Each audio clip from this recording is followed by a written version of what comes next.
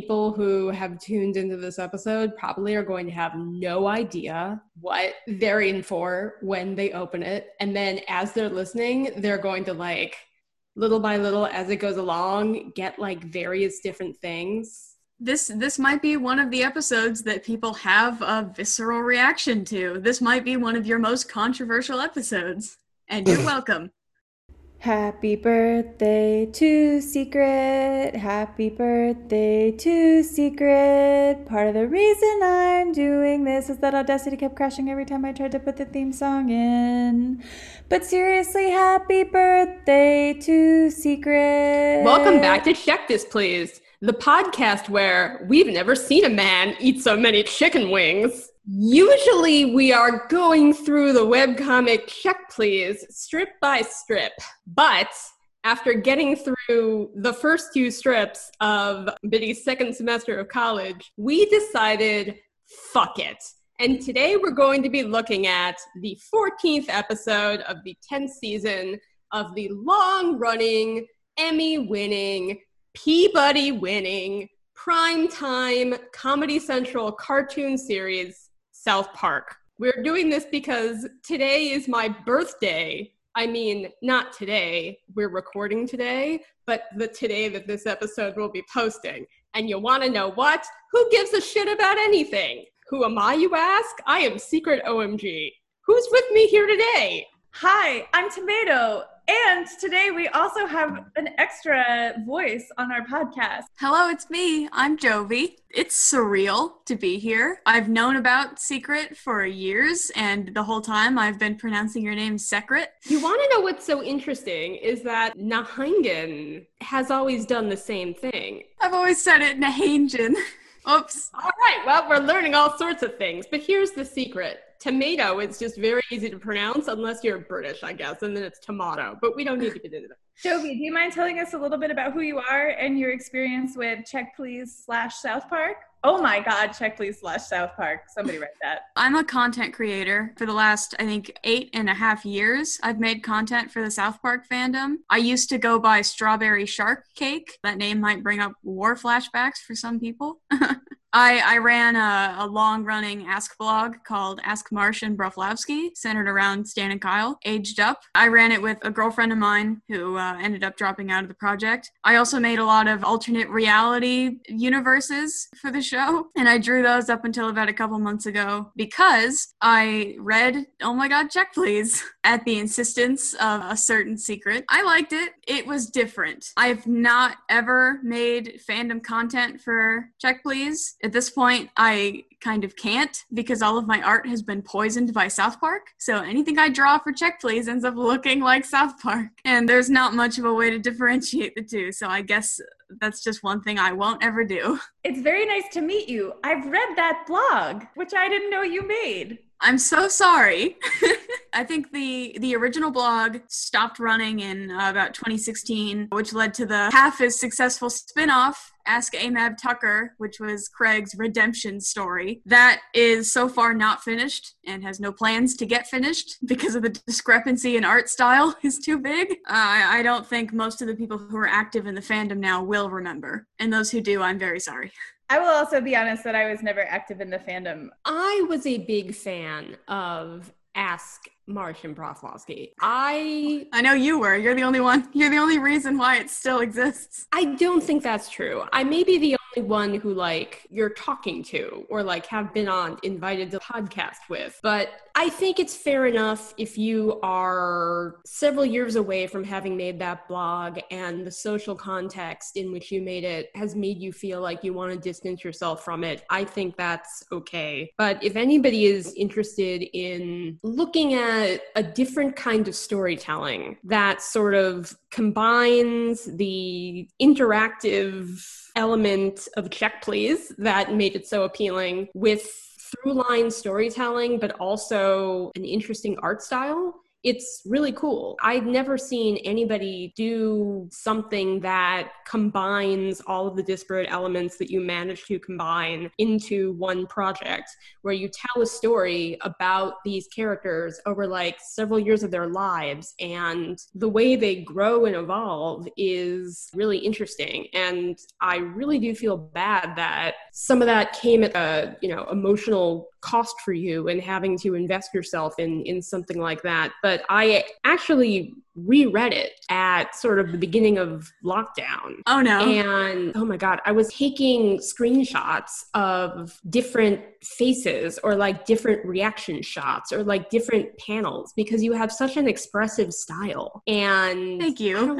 Combined with the sort of hyper emotional teenage angst affect of the writing, it just really, really worked for me. And I think anybody who's able to like put a project together like that and sort of carry it through all the way, that's a big accomplishment that very few people ever do. I have fan works in the South Park fandom that I have been working on for years prior to when you started that one, and like I haven't managed to finish them. For anybody who doesn't remember or hasn't heard, what we aimed to do, me and my girlfriend, when we started, I was I think 14 for context. It was an interactive fan fiction with a plot that we wrote beforehand for about a year and a half worth of the comic that could be influenced, point of view could be influenced by asks that we got or by things that were told to Stan and Kyle.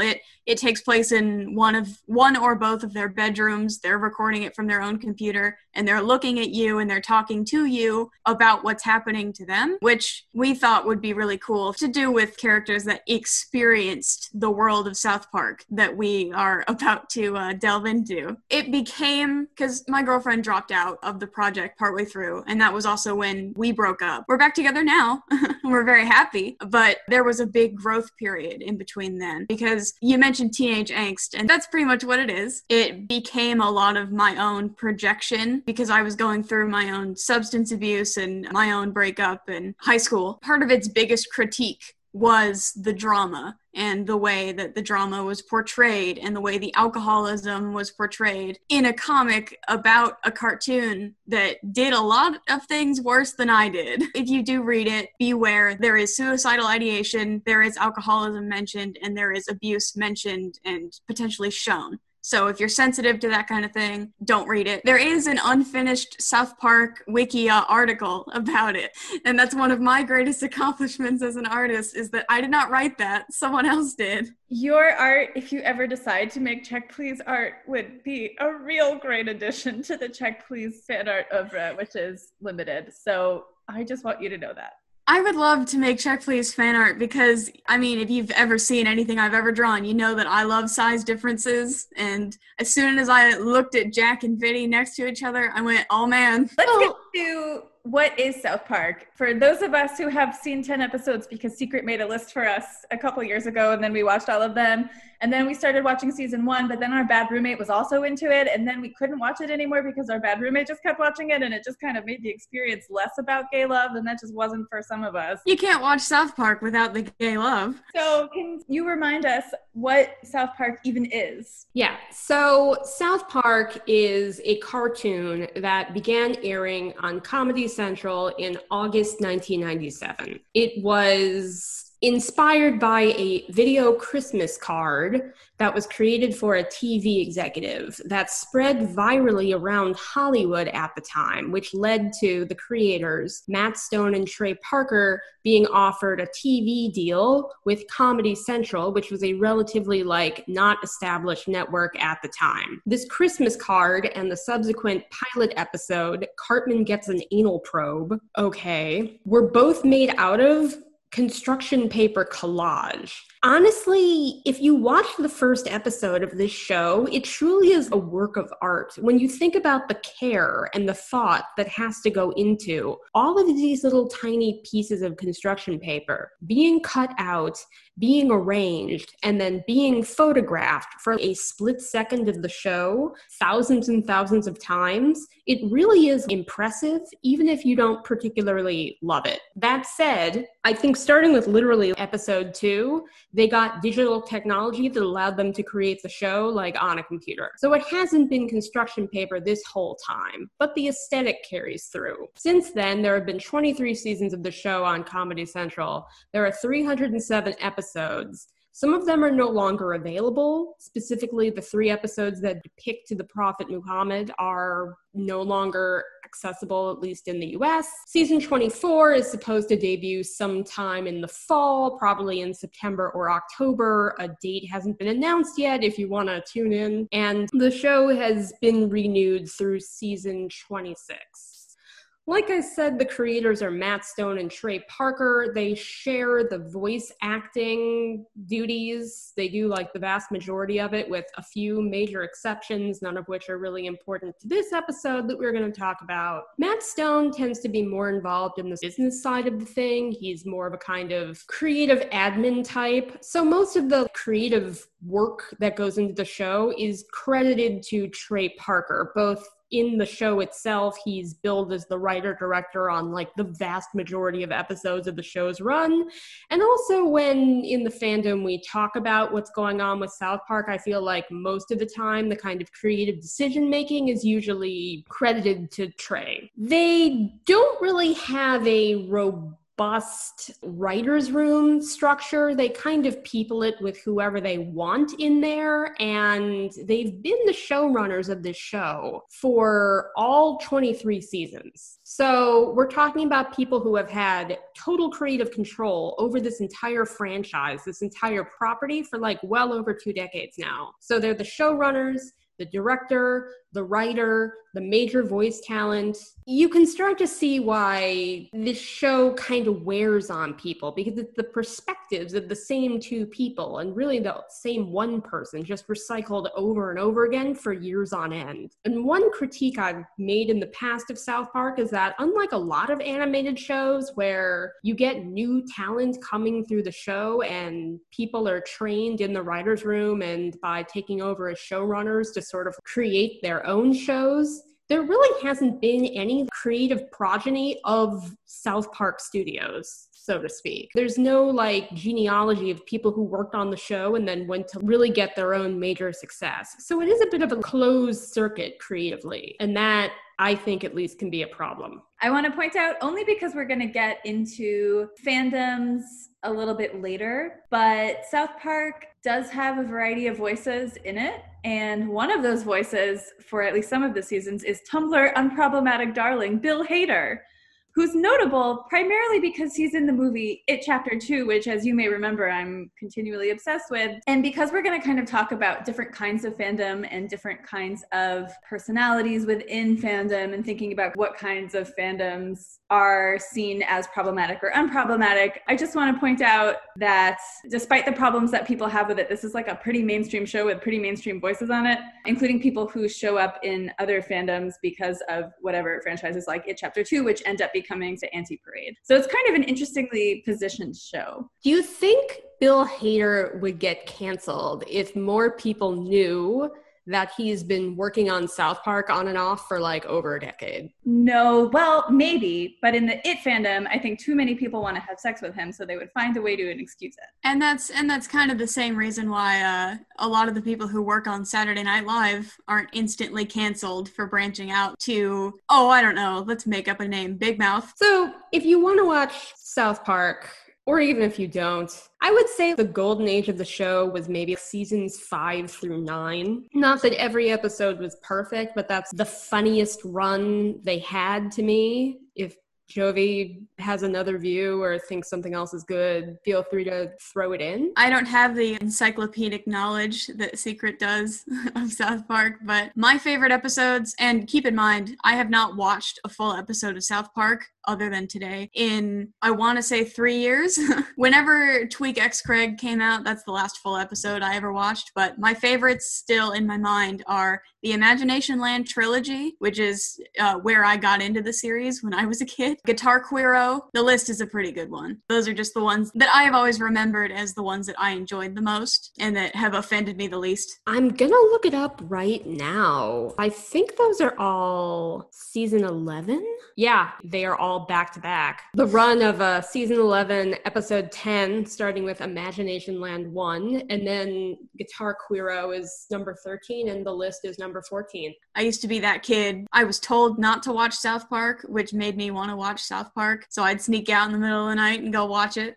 I encountered South Park in, I want to say elementary school, but I got scared. I couldn't do it. I couldn't hack it. It was the episode where I think they're trying to say shit as many times as possible before they weren't allowed to because of TV. Standards and Practices Office. And then it ends in a really spectacularly violent way. And I was just like, this is too much for me. And I had to stop watching. Yeah, I think the very first scene of South Park I ever saw was in Imagination Land when the bomb goes off in Imagination Land. It's not a good first impression to make on a 9-year-old, but then again, the show is not intended for 9-year-olds. So that was my first mistake. The shit episode is called It Hits the Fan, and I think that might be the opener of season 5.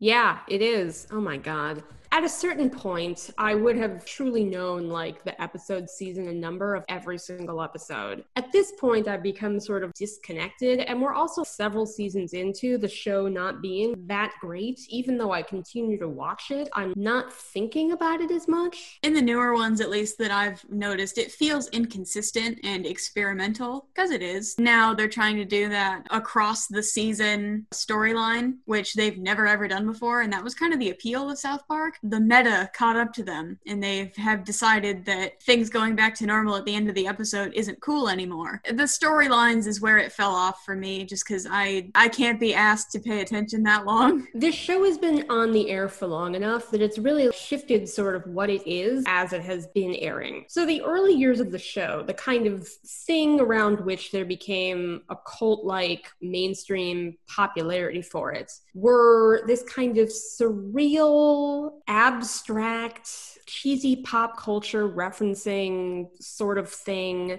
It was the late 90s. It really, I do think, is like drawing on a sort of late 90s aesthetic. The biggest influence, I think, is the sort of libertarian culture of rural Colorado at the time. So the residents of the town on the show in the early seasons have these hick sentimentality of, I don't know, a kind of mob ethos. They're all infused with this deep suspicion. There's this warped reality of the show as an expression of the affect of Colorado mountain life. And it's true that the show is set in an area that actually exists. Park County, which we'll hear mentioned a lot in the episode we're going to talk about, is a real place. It's part of the larger Denver metro area, but there are a lot of small, weird towns around Park County. South Park is a real place. It's not a town. It's the Flatland Valley region of Park County. The show is set in a town that's kind of modeled on the real county seat of Fairplay. I think the art style, that construction paper aesthetic that I was getting at before, is really about the discrepancy between what it looks like and the content, and it's symbolic of the show's conservative ethos. The creators of South Park really believe that people are inherently good, and then they are corrupted by society. This is kind of like a conservative viewpoint that bureaucracies and governments do not help people. Liberals tend to have the alternative view that people are born iffy and they need to be shaped by strong regulation, not just economically, but of everything. That codes of ethics and laws are what keep people together. South Park really takes the opposite view. Because South Park is made digitally in-house, they have traditionally produced them over 6 days, which gives them the ability to respond to current events pretty quickly. In 2020, that is not super impressive. Basically, every single person in the world has the ability to respond to literally anything on the internet whenever they want to. But it was only until relatively recently that this was actually a huge novelty. So The Simpsons, which was South Park's only real analog for the first several years that South Park was on the air, still in 2020 takes the better part of the year to produce an episode. So the fact that South Park gained this ability and this willingness to respond to things happening in the real world very, very quickly became something it was notable for. However, I don't feel to great impact. I think the fact that you can reference things doesn't necessarily mean that you're doing anything interesting with those references. And more to the point, when all you're doing is depicting something that's happened recently on screen, you're not necessarily giving yourself a lot of time to digest that. I think the final thing that's really kind of notable about this show itself as a phenomenon is that they have the stupidest, most ridiculous politics. So I mentioned already that they have a sort of libertarian ethos that comes from the culture of rural Colorado in the 1990s. Both Stone and Parker are from rural Colorado, so they are depicting a world that they are very much familiar with. They also have a very contrarian point of view. So early in the show's run, truly while they were making the first season, they were Hollywood outsiders. And the show kind of increasingly over the years became a response to what they seemed to feel was a hypocritical show business culture. At the same time, a lot of problems, I think, stem from this because very quickly they became the establishment. And they were no longer like young, hungry dudes who had never had success before, pushing back against what they viewed as hypocrisy. They just kind of became hypocrites turning around and spewing their own ethos on everybody. But generally, the sort of point of view of the show, even when it comes around to twisted liberal takes, is that society makes things worse, consensus is bad, groupthink is bad, being relegated or told what to do is bad. Something else I noticed too about why South Park is so attractive to a lot of people, why it was and why it still is when it started, the legend goes that they were rejected by Fox because their show wasn't about a family, Simpsons and whatever. But they do a lot with animation that a lot of shows don't do because they can make a giant Barbra Streisand robot and they can make stuff explode all crazy, and they can make a trapper keeper inhale people. You know, the whole time, little fourth grade boys are saying the F word, and college kids who are staying up watching TV at midnight, and everybody's dad really likes to watch that stuff. That's the biggest change, I think, that's happened over time, is that now people like my dad don't like the show anymore because it's not made for them anymore. It's made for a completely different generation of people who like a completely different style of TV show. That's always something that's fascinated me about it, is that it's so simple in the art, and then in a couple of minutes, everything gets real weird. I actually think that raises a point that I'd never really thought about before, but nevertheless is true, which is that animation is really expensive, actually.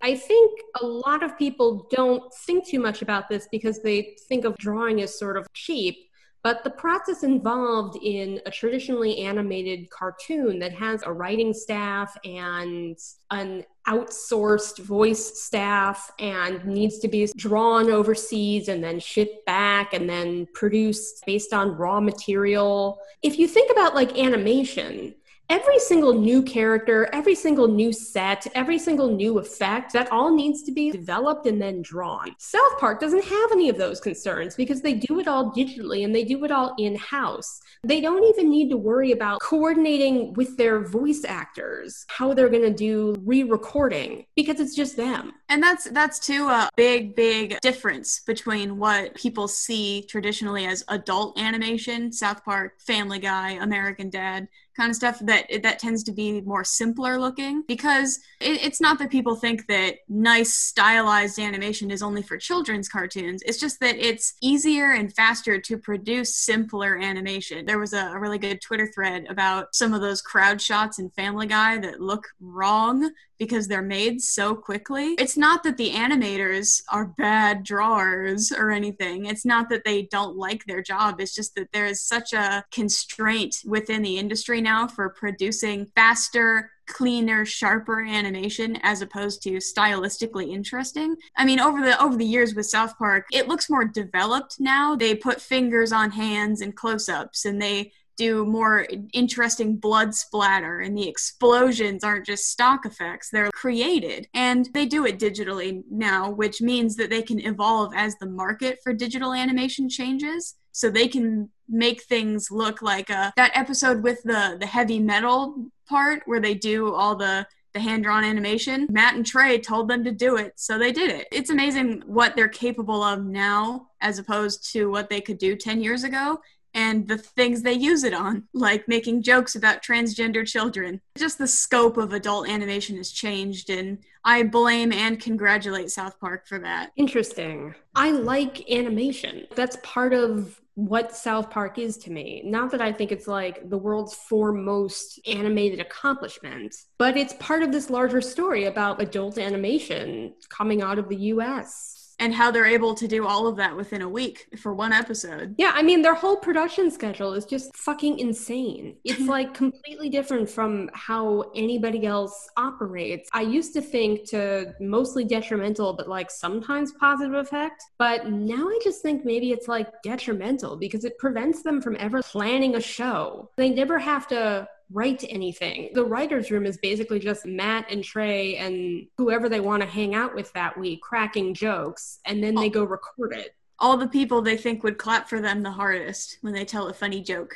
And that's one thing, too, that you mentioned before, that it's just them, that the kids in the show and the adults have kind of just become mouthpieces for Matt and Trey, which is why when you talk about Fandom, where they try to differentiate the characters, makes it so funny. They're not writing characters like they would in a traditional TV show. It's a paper cutout that's shaped like a fourth grader that tells you government is bad or something. I don't know if Stan Marsh really feels that way, but he sure as hell just said that just now. I guess we should get into the fandom a little bit so we can finally talk about this episode.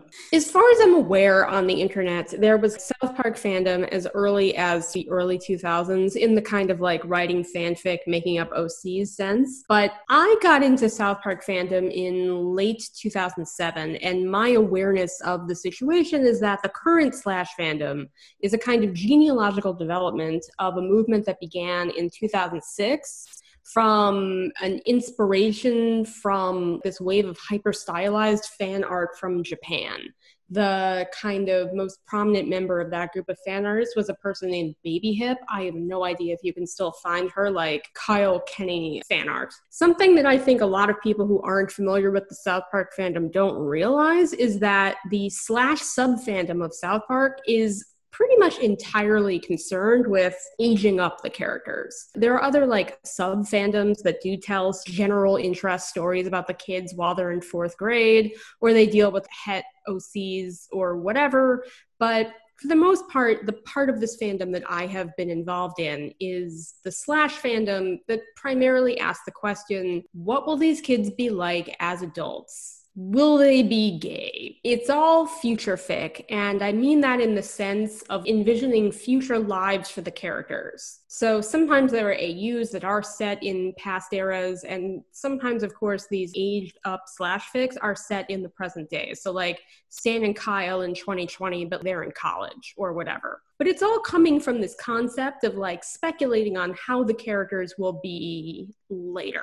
For the most part, over my long history in the South Park fandom, the main tension there in terms of shipping was between Stan and Kyle as a ship, they're best friends. That's kind of the template for that pairing, versus Cartman and Kyle, which is an antagonist dynamic. They would be, I guess, enemies to lovers. And then there were all these sort of like kooky side pairings, especially for one-off characters. But for the most part, the main interest was always centered around the main group of friends, which consists of Stan, Kyle, Kenny, Cartman, and their sort of friend, Butters. Now, things are mostly concentrated on the pairing of Craig and Schweek, who are two tertiary level friend characters whose relationship became canon on the show in the fall of 2015. And this is like a topic that would take a lot of time to explain, so I don't want to get too deep into it here. If this episode is successful, we can just do one on that episode. I think that is the pairing that is the most popular thing going in South Park fandom right now. But I'm not into Craig and Schweek, so I couldn't tell you what's happening over there in that part of the fandom. That is arguably when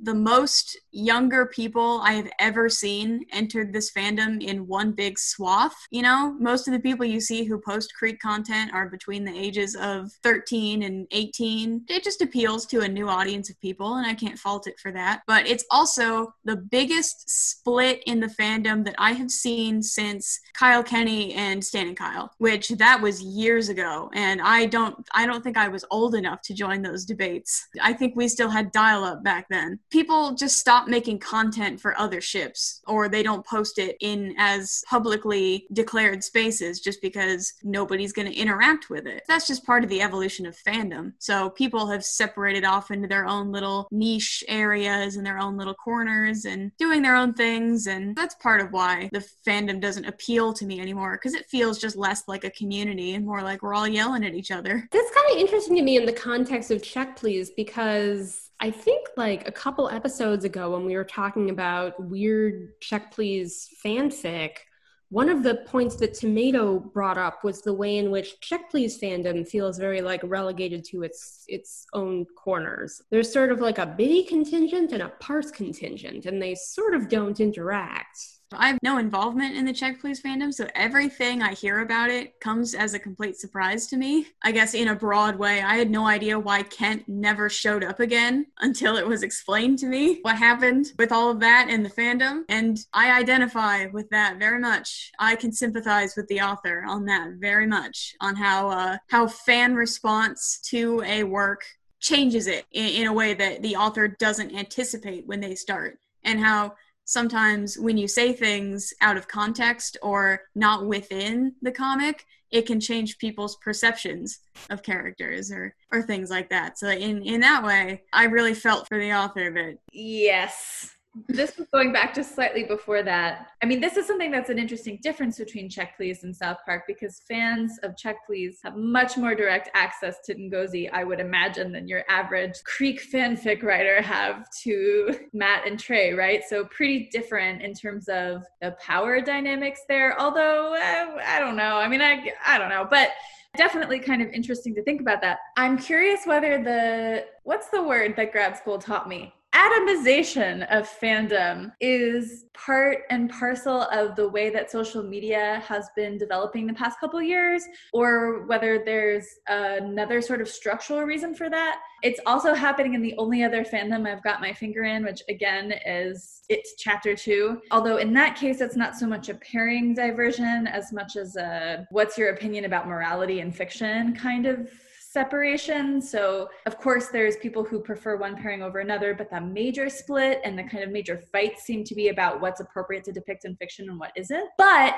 I'm curious if this is happening in kind of all of these different fandoms, and these corners are popping up and people are kind of going to their own separate discords or going to their own separate chats rather than using, I mean, long ago LiveJournal, or now Tumblr, a blog style site. I'm curious whether this is just part of the structural changing of the internet and polarization is coming out of that structural change. The answer is no. This has always been an aspect of fandom. The issue, I think, as I perceive it, is that the tools that fandom is now using for communication are forcing those divisions to the forefront. I mean, for like many years, the only ways to communicate with other fans were infrequent and limited. You had to do it either at conventions, via print zines, or then over like Usenet groups. And the way that fandom changed when things moved to LiveJournal was that everything was instantaneously available on one platform, but you could curate your experience so that you just didn't open the README on a post that you didn't want to engage with, or the person creating that content was able to filter it so that they were directing it to the arguably giant group of people they wanted to see it. What Tumblr has done is it has basically removed any availability to filter anything, and you now just see everything all at once. And because of the nature of reblogging, if you really don't like something, you're going to have to see it like multiple times. And it's going to start putting, I like the word discourse. I don't like its negative application, but it's stuff that people would basically label discourse. So it's almost being shoved in your face constantly. So these like divisions and debates about what is okay and what is not okay, or like what ships are okay and not okay,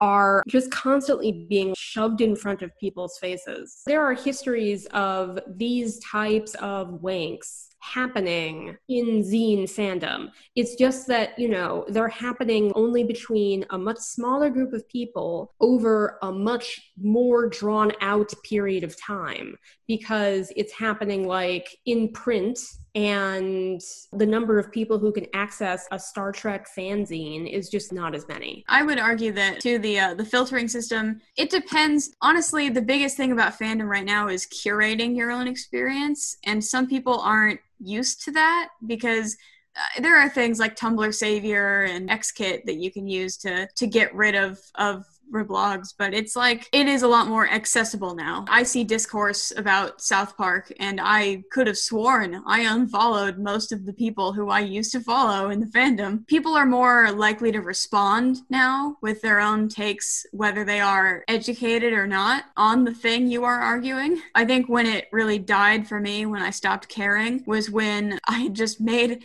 a desperate plea for people to let me draw the ship art that I would like to draw and not accuse me of being homophobic for not drawing two gay characters together. And someone responded and said, "It's not that deep." Why are you making it that deep if it's not that deep? What I did in the post was encourage people to go back into the history of the South Park fandom to when the only canon gay ship was two adults, and they didn't care whether the kids kissed each other or not. And you can't get mad at people for drawing old ship art for a ship that has become canon in the last 3 years of a 23-year-long show run. You just can't reasonably do that. So getting upset about ship art that's not Creek or whatever existing isn't fair. And someone said it's not that deep. And it's like, well, why would you want to be in a fandom if you don't want to know about the fandom? A lot of these arguments used to be just like localized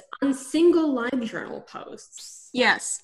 It really was more like a discussion because it would be on one post. And I think it was much more opt-in. I mean, I obviously remember, flame wars of years past, etc. But maybe because you had to choose to click the read more, you had to go to Fandom Wank or whatever, it seemed to me that if you wanted to wank, you could, and if you didn't want to, unless you were the target of a wank, you really could avoid it pretty easily. But now it seems to be less the case. So maybe that's why the divisions feel, as you said, more present, more at the forefront. It's just not opt-in. Your stance really defines who you are in a fandom. And they're so much more serious now. When I used to see all like the anime style fan art on DeviantArt, it was like, this ship sucks, Kyle Kenny rocks, and it's like, that's cool, that's fun and silly. But now it's become a big morality discussion of, if this character is canonically gay, can I make him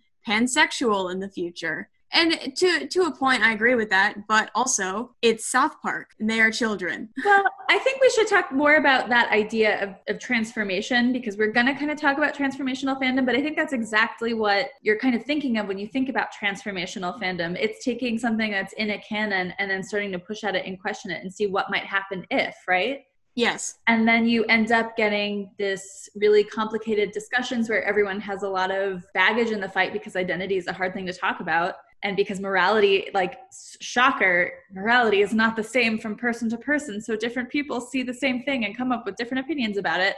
And then this becomes a very tender point in a fandom. I do also think that the tone of online discourse has shifted, and I don't mean discourse in a bad way, I just really mean discussion, and sort of the way that people justify their arguments is quite different. I don't know the last time I saw someone saying this ship is bad because I hate this character. Often the justifications now reach for rhetoric, which surrounds morality and identity, because that is very effective. So I'm really curious to see how that continues to develop, but I think that's definitely part of that shift towards more serious stakes that you mentioned, is because the rhetoric and the things that people reach for in the rhetoric change as well. Although there was also some pretty ridiculous people pretending to be terminally ill and then like doing crazy shit, on LiveJournal as well. But it was just a different period. Fandom isn't always bad, and it's not always good, but there are people in it who do things that are questionable, and it's always okay to question stuff like that. But when it's something that is just kind of silly to me to take such a moral high ground for so long, people have blogs that are years and years old dedicated to finding every little piece that they can of this topic and debating it and getting frustrated over it and cry typing and making call-out posts for years. And why would you dedicate yourself to that? When I mentioned curating your own fandom experience, that's part of it, is not looking at things that upset you. There can be an argument made for things that should or shouldn't exist in fandom, in fan content, or in any content. They do. And they will. And that's just up to them tagging it properly and then you blacklisting those tags if they upset you. But again, I'm not saying discourse sucks and I hate it and it shouldn't exist. I'm just saying that if you dedicate years of your life to following something you hate, that might impact your fandom experience negatively and make you look at it in a negative way. Well, I think that's kind of the point that we'll end up circling back around to, because those are issues that are wrapped up, at least for me, in both South Park and Check Please. I'm very interested to hear about the impact of all of this to Check Please, because it's kind of fun and kooky when you're doing it with a big cartoon like South Park, but it does make me a little sad to think that it's just one author who wrote this comic allegedly by herself. And if I had written something like Check Please, or if somebody had made a podcast about my little comic, I would have unplugged my whole computer and cried, because I don't think I would have been able to take that. But I'm not backed by Comedy Central and a huge studio, and I can't go home to my $20 million mansion and cry to my beautiful wife. Okay, I just want to clarify that Trey Parker has multiple $20 million mansions, and I'm not sure if he and his wife are getting divorced or not, because they announced it in early 2019, but they've been quarantining together and they've been on like multiple vacations, and he bought her a horse, and I just don't know. And also, yes, her name is Boogie. So just make that clarification, please. Sorry, I can't go home to my beautiful supposed wife and cry in my multiple mansions with my wife's brand new horse because some kids made fun of me on the internet. I will also say, although Ngozi, as far as I know, does not have even one $20 million home, which really, how gauche of her. The thing about Check Please, that, and maybe we could talk about this a little more as well, that's different from something like a fan comic, is that Check Please is ultimately, unlike fan fiction, unlike most fan endeavors, fan art is a little more complicated because people will pay money for it, but it's still not really the same thing as a capitalist endeavor. I'm not saying that Check Please is, I don't know, the purveyor of all capitalism or something, but it's Ngozi's livelihood. She's making it to make money. It is legitimized as art, perhaps low art because it's a comic and so on. It depends who you ask. High art and low art don't even really exist, whatever. But you know what I'm saying? It's legitimized as an art form which is worthy of public conversation about it, right? Obviously, Secret and I are crazed, so it's not that it's your average response to an indie webcomic that made it big or whatever, but But I do think it is a piece of art available for public consumption that's not designed for a specialized audience like fanfic is. It's designed for a general audience. And that means anyone who wants to can go to a bookstore and buy it and have opinions about it and share opinions about it. I think there's something really different, and this is something we can talk about, when something like what you made, Jovi, which was designed for a specific audience who had a familiarity with the fandom and with the show, that was made for free, that wasn't your livelihood, or the fanfic that I write or Secret writes or whoever writes, because those things are not in the same kind of public eye. Of course, anyone who wants to can go look at my fanfic and tell me I'm an asshole, and don't worry, they do. But it's not the same kind of vulnerability, because there is at least this, I think, and I'm not saying Ngozi shouldn't be treated well, she should be, people shouldn't be assholes to her, but there's a cushion of legitimacy and capital between Check Please and like this podcast, right? Does that kind of make sense? So it's not that people shouldn't be kind to her and be thoughtful about her as an artist, but Check Please is still worthy of discourse in a sort of like public discussion way, because it's a piece of art to be looked at by many people. No, yeah, I understand that. I didn't mean to make you defend yourselves here. Oh, no. I recognize my own bias as a artist, but you have a point that she sold it, and she has a whole book, and she has a website, and she has so much. She's this close to her $20 million mansion. And I think part of the reason I feel, not because of you, Jovi, at all, but because of the feeling in the fandom of an unwillingness to critique Check Please, except in sort of the dark secret OMGCP critical corners, comes from its travel from this made for free online for a specialized audience who are adjacent to fandom beginnings to its sort of like legitimized end. And so I just think that complicates everything about Check Please. And I don't want to say Ngozi is like the same as, I can't remember which person's last name is which for the creators of South Park. Matt? You can just say Matt and Trey, but okay. Matt Stone and Trey Parker. Okay, thank you. So yeah.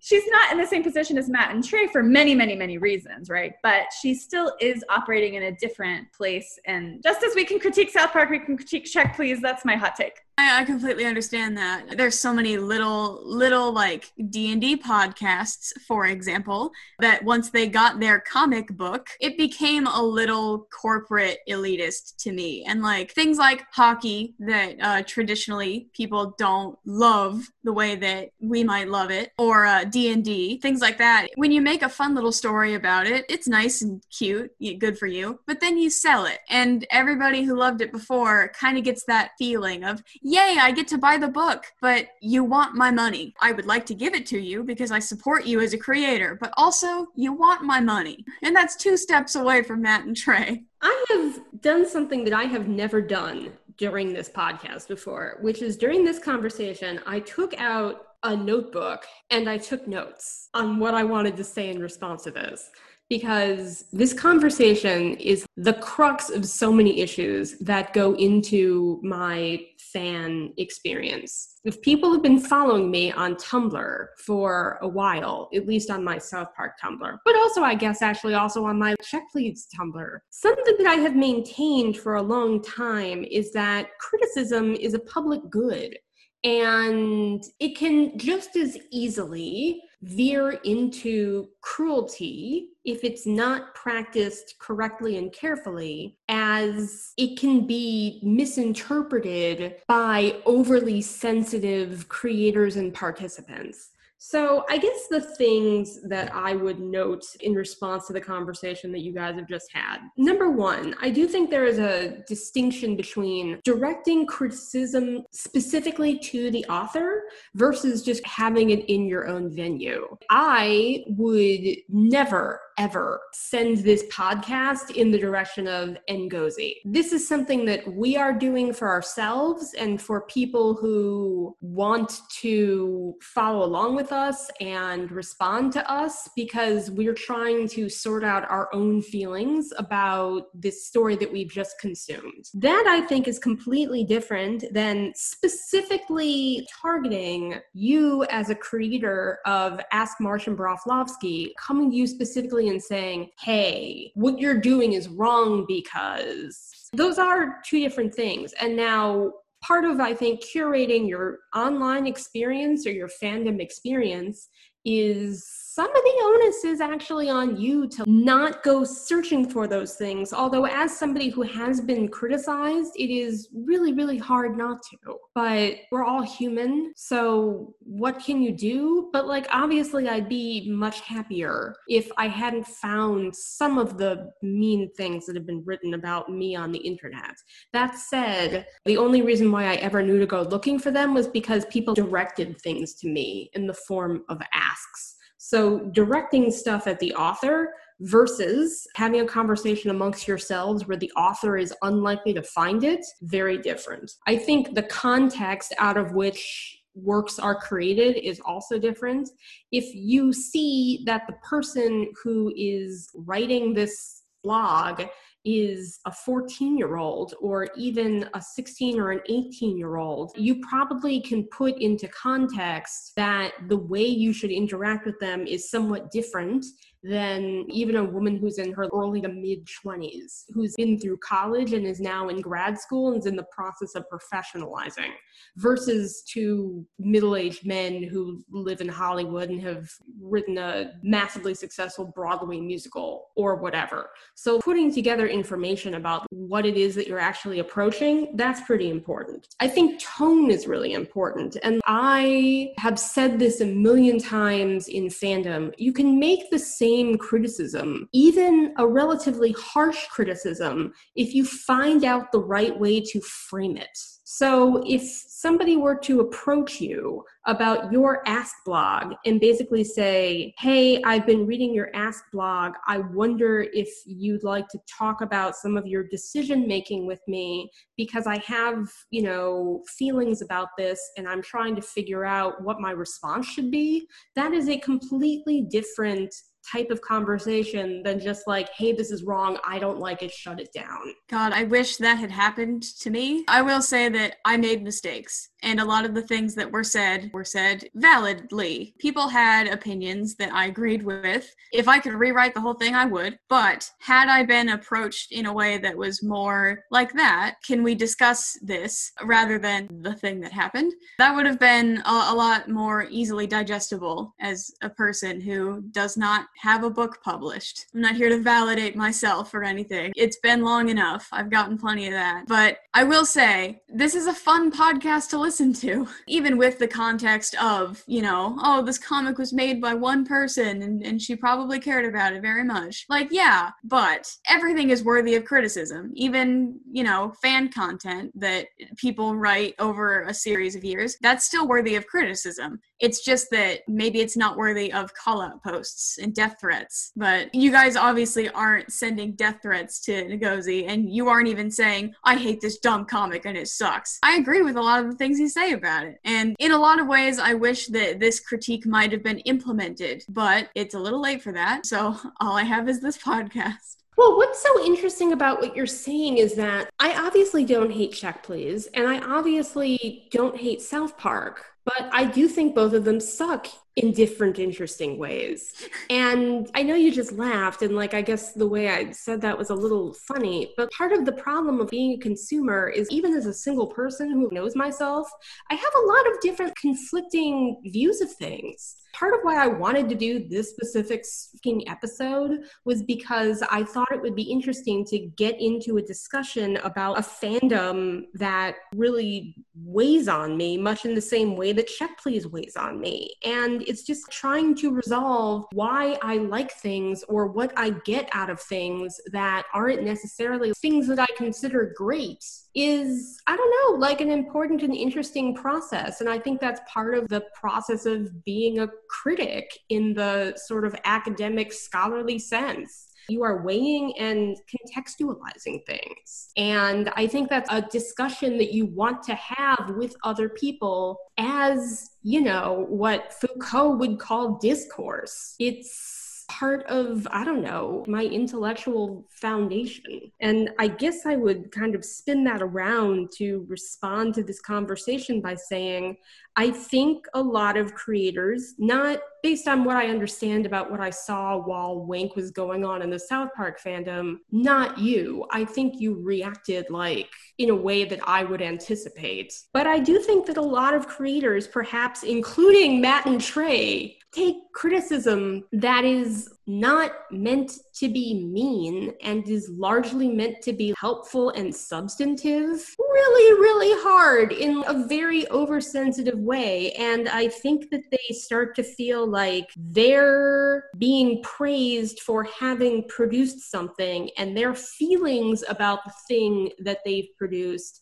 are paramount to the consumer's feelings about it. And, I feel like part of the reason why you make an artwork, even low art, is because you want people to feel ways about it. And part of how they figure that out is by having discourse about it. And I do genuinely feel like, even though, yes, sometimes hate does happen, a lot of what is now characterized as hate is not fully positive talking out of what a work of art is. I would absolutely agree with that. It's not that everybody needs to coddle content creators. Not all critique is negative. People could benefit from it all the time. And I would definitely posit that the big $1 million animation industry could use a little more critique so that things may change. It's fundamental on the level that low art or fan art or smaller content creators, or even just practicing fan artists, like trying to grow their following, it's pretty paramount that they get some kind of critique about shapes or colors, or even like writers too. Very important. Comments on AO3 and stuff like that are super important, and I try to leave them whenever I can. Or in Secret's case, tell them directly and offer to pay them for a sequel. But, it is, looking back on it, it is really important to get constructive criticism, I will say. I just had 4 thoughts at once. Let me try to organize what I'm trying to say here. First of all, there's a common wisdom that critique, if you ever take a creative writing workshop at any level, probably someone will tell you critique is not about the author, it's about the work. And this is a platitude, but it's also a foundational truth. No matter how much of yourself you put into a piece of art that you make, it's actually not you. And people who look at it and comment on it and have feelings about it are sometimes going to be influenced by their feelings about you, because whether if they really like you or really dislike you in a personal sense, that can absolutely impact how you see a piece of art. But particularly people who've never met you, their critique about that piece of art may be somewhat about you because your worldview is obviously in that piece of art, but it's not a personal attack, unless of course it is directly like, you suck, you're bad, you shouldn't have written this, in which case it is a personal attack. But if it's about the piece of art, it's actually not personal. Most of the time, with caveats. The other thing that I'm thinking about is people are allowed to have different opinions. And I think that this is something that is also really, really basic, but for some reason is very difficult in fandom. People can get the same information, they can look at the same piece of art, and they can have different reactions.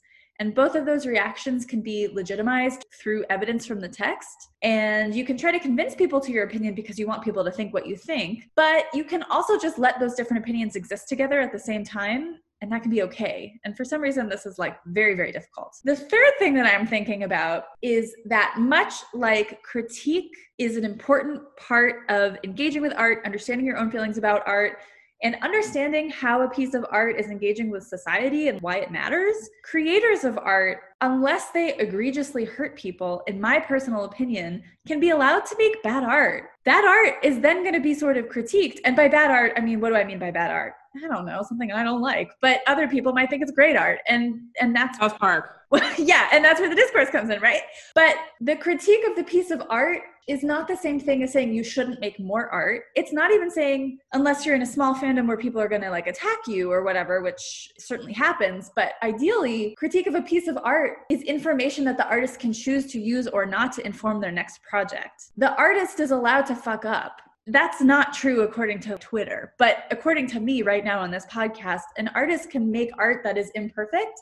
That art is allowed to be critiqued, and then that artist can choose or not to take that critique into account, and they can go on to make another imperfect piece of art, because no piece of art is going to be universally accepted, right? So It's just this desire I have for more room and flexibility for reaction and making that doesn't have to be caged in by critique in the way that I think right now lots of frameworks of understanding critique in fandom spaces tends to do. Obviously, there are some things that are going to really hurt people, and those things should be considered, and what will hurt people and how our frameworks of understanding that hurt will change as sort of society changes. But for things that are not egregiously hurting people, like, I don't know, people are going to mess up, or they're just going to make something you don't like that they like, and that's fine. That makes a lot of sense. And I like that, and I wish I got to see that in more fandom spaces. The idea that things are not simply black and white. Art can be art. It doesn't have to be good art. Even about, like, check please, you know? Even while I was reading it, I was saying, like, I wish this was written differently. But not to say, this comic is bad. Just like, that was underwhelming. Or, you know, people are allowed to be disappointed with art. People are allowed to feel about art, because that's what art is for. And writing, too. I have stopped reading South Park fanfiction years and years ago, mostly because, well, I wasn't interested. But also just because if there were comments on it at all, it would be either, you know, scream typing or, why did you do this? I hate this. This shouldn't exist. And I can't fathom getting that email. And that's just me. That's just a visceral response that I have to seeing something like that is, oh, ouch. But if someone were to put that on their own blog, I hate this fanfiction, or make their own podcast about it, it's not directed at the author. And even if it is, that's kind of up to the author to have a thicker skin. I just want to briefly jump in and say that this is a process. Like, as someone who makes art, it's a process to get a thick skin. I just wish it's something that people could practice a bit more, because it is hard, but it's worth doing. And the other thing I just want to briefly mention about my own fanfic, which is clearly on the level of South Park in terms of cultural importance, is one of the fics that I've written that got, like, a lot of comments on it that were all weirded out and sort of, like, questioning, was this fic I wrote about Biddy reading the Lysistrata. Don't worry about it. Anyway, and the comments on that fic, I go back and reread the conversations I had with people in the comments of that fic, because so many people had, like, weird, complicated reactions and expressed them in, like, really wonderful ways, and not always in ways that were in line with what I saw when I was writing it, but was really gratifying to me as an author. Because the cool thing about critique is that it means you are diving as deeply as possible into a piece of fiction. And as a writer, it's actually, like, really gratifying if someone's doing it in a polite way, even if they disagree with what you intended. I don't know the past tense of this word. Dived? Dove? Divin? Dived? It's dived. The fact that someone has dived so deeply into something you made is really special and cool, if they're not being an asshole to you. That was such a cool experience for me, and it was such a rare experience, and I kind of wish other people got to experience it. I just miss being able to make art that was familiar to people. I haven't drawn South Park in a couple of months, just because I'll get into this probably after we do that episode's dive, that episode Divin. I draw mostly original characters now on purpose, and they don't get as much engagement, which is what I expected. But it was so nice to be part of a fandom where I could post art and be like, this is Stan Marsh, and people would be like, fuck yeah, that's Stan Marsh. I have disengaged, which I think is the best thing for me to do based on this silly cartoon. Well, that's why I wanted to have you come and talk about South Park, because I am not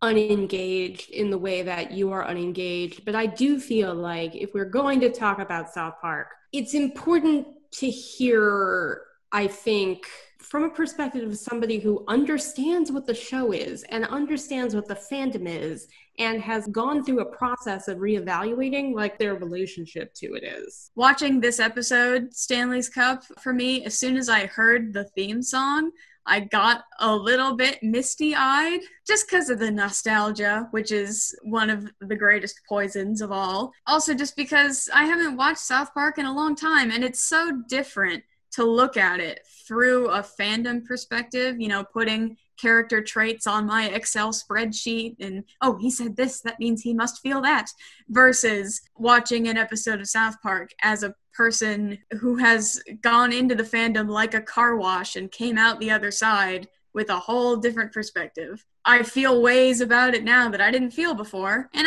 in better ways, you know. I am happy to be here. I'm honored to be here. I've never been on a podcast before. Well, we're happy to have you here. So we keep saying, like, when we talk about the episode that we're talking about is the 14th episode of the 10th season of South Park. It is called Stanley's Cup.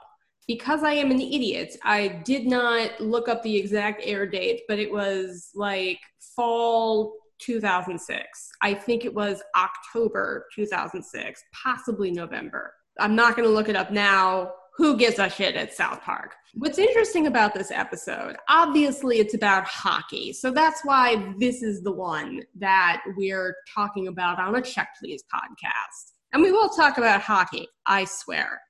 However, what's interesting about this episode of South Park is that it's kind of atypical. There's no Cartman in the episode. There's really nothing about like the kid group or the people from the town. It's fully centered on Stan Marsh and his family. There's mostly nothing weird about current events. So they're not like commenting on something that happened like earlier in the week. And there's also nothing specifically political, although Tomato did make an interesting note about political things being touched on. Although obviously there's no specific political event being referenced, the whole episode opens with Stan being manipulated by an unjust system, i.e. the government. And we'll kind of give you a full summary, but the show opens with Stan getting his bike taken away. It's impounded, and therefore he cannot run his paper route. I don't know how to say that word. And then he needs to get the money from the paper route to get the bike back. So it's a commentary on labor and on the way that the government takes advantage of working class people, the kind of way that systems are designed in order to perpetuate poverty and so on and so forth. Although I don't know to what effect this critique is made, but that's how it opens. So there's a discussion of sort of labor politics here. That discussion doesn't really go anywhere. It's just sort of like, this is bad, but it's there. Yeah, they don't follow it through. Whereas I feel like in a more recent season of South Park, this wouldn't be like a throwaway thing that kicks off the episode. It would be like something that was sort of jerked back and forth throughout the episode where they get into how ridiculous this whole system is.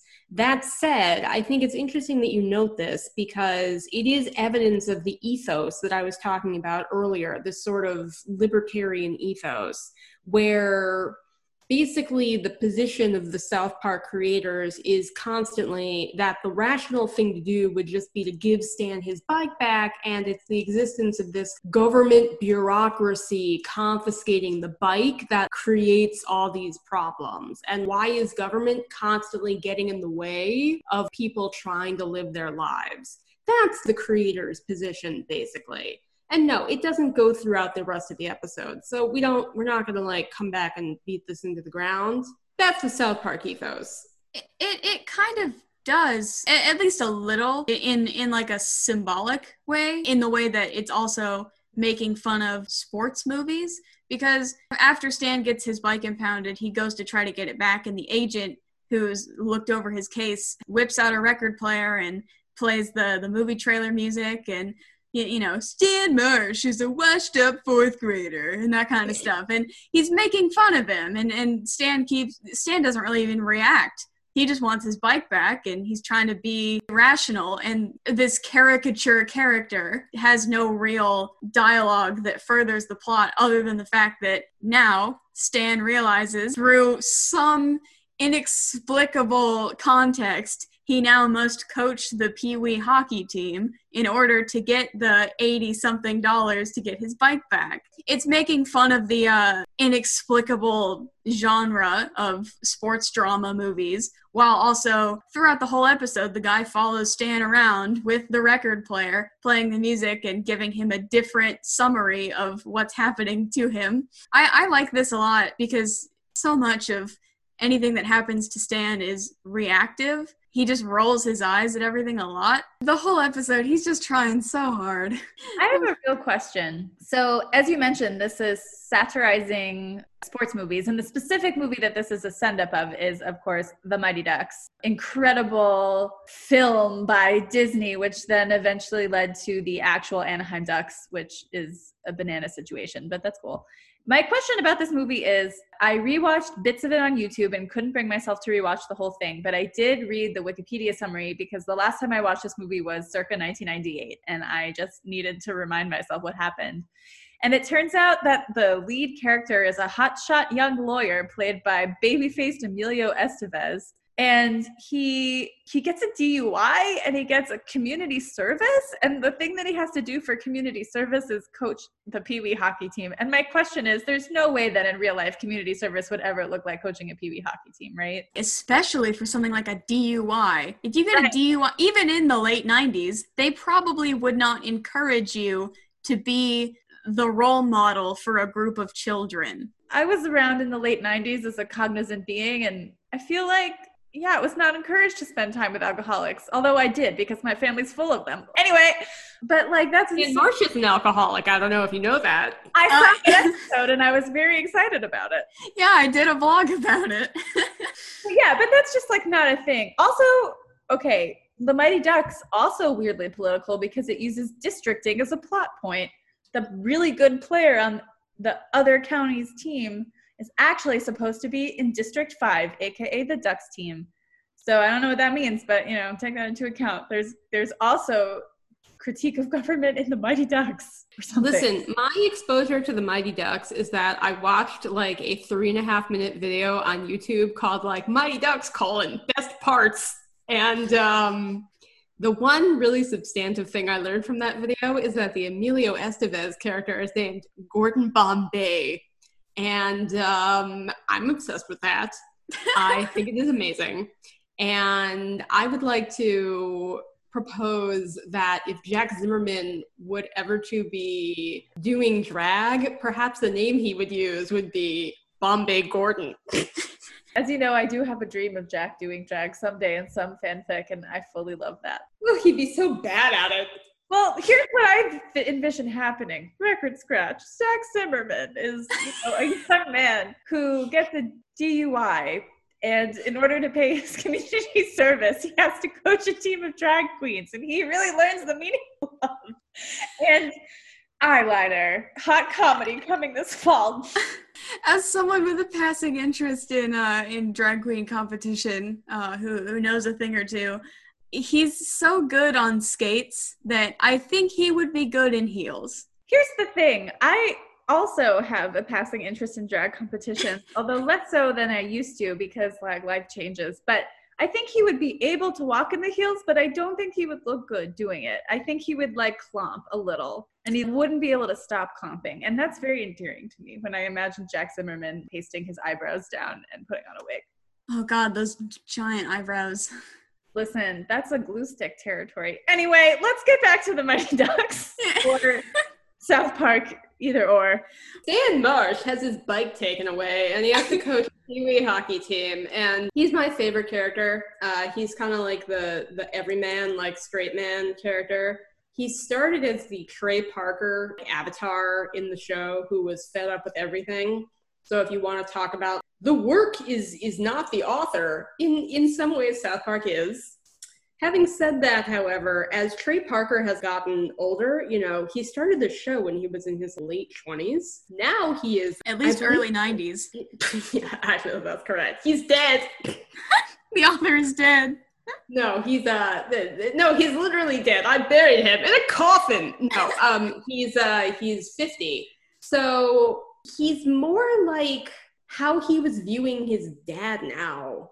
Like how he's, was viewing his dad when he created the Stan Marsh father, Randy Marsh character, than he is like Stan. So this episode of the show is kind of interesting because it's sort of toward the end of the era where Stan was an author proxy before the Randy Marsh character took over.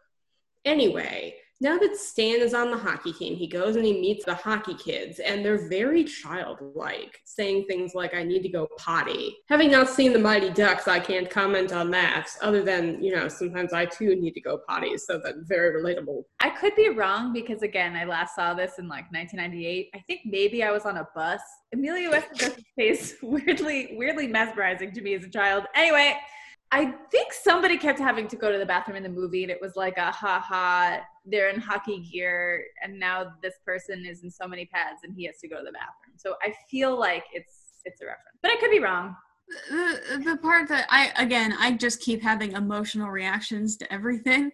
The kids in the episode of South Park sound like they are voiced by actual children. And they are. Yeah, and that's something that usually takes me out of cartoons or real life TV shows. And that's another thing about adult animation doing things that real life TV can't get away with, is like, under what context do you look at a real life child and say, okay, now I want you to say, am I going to get cancer?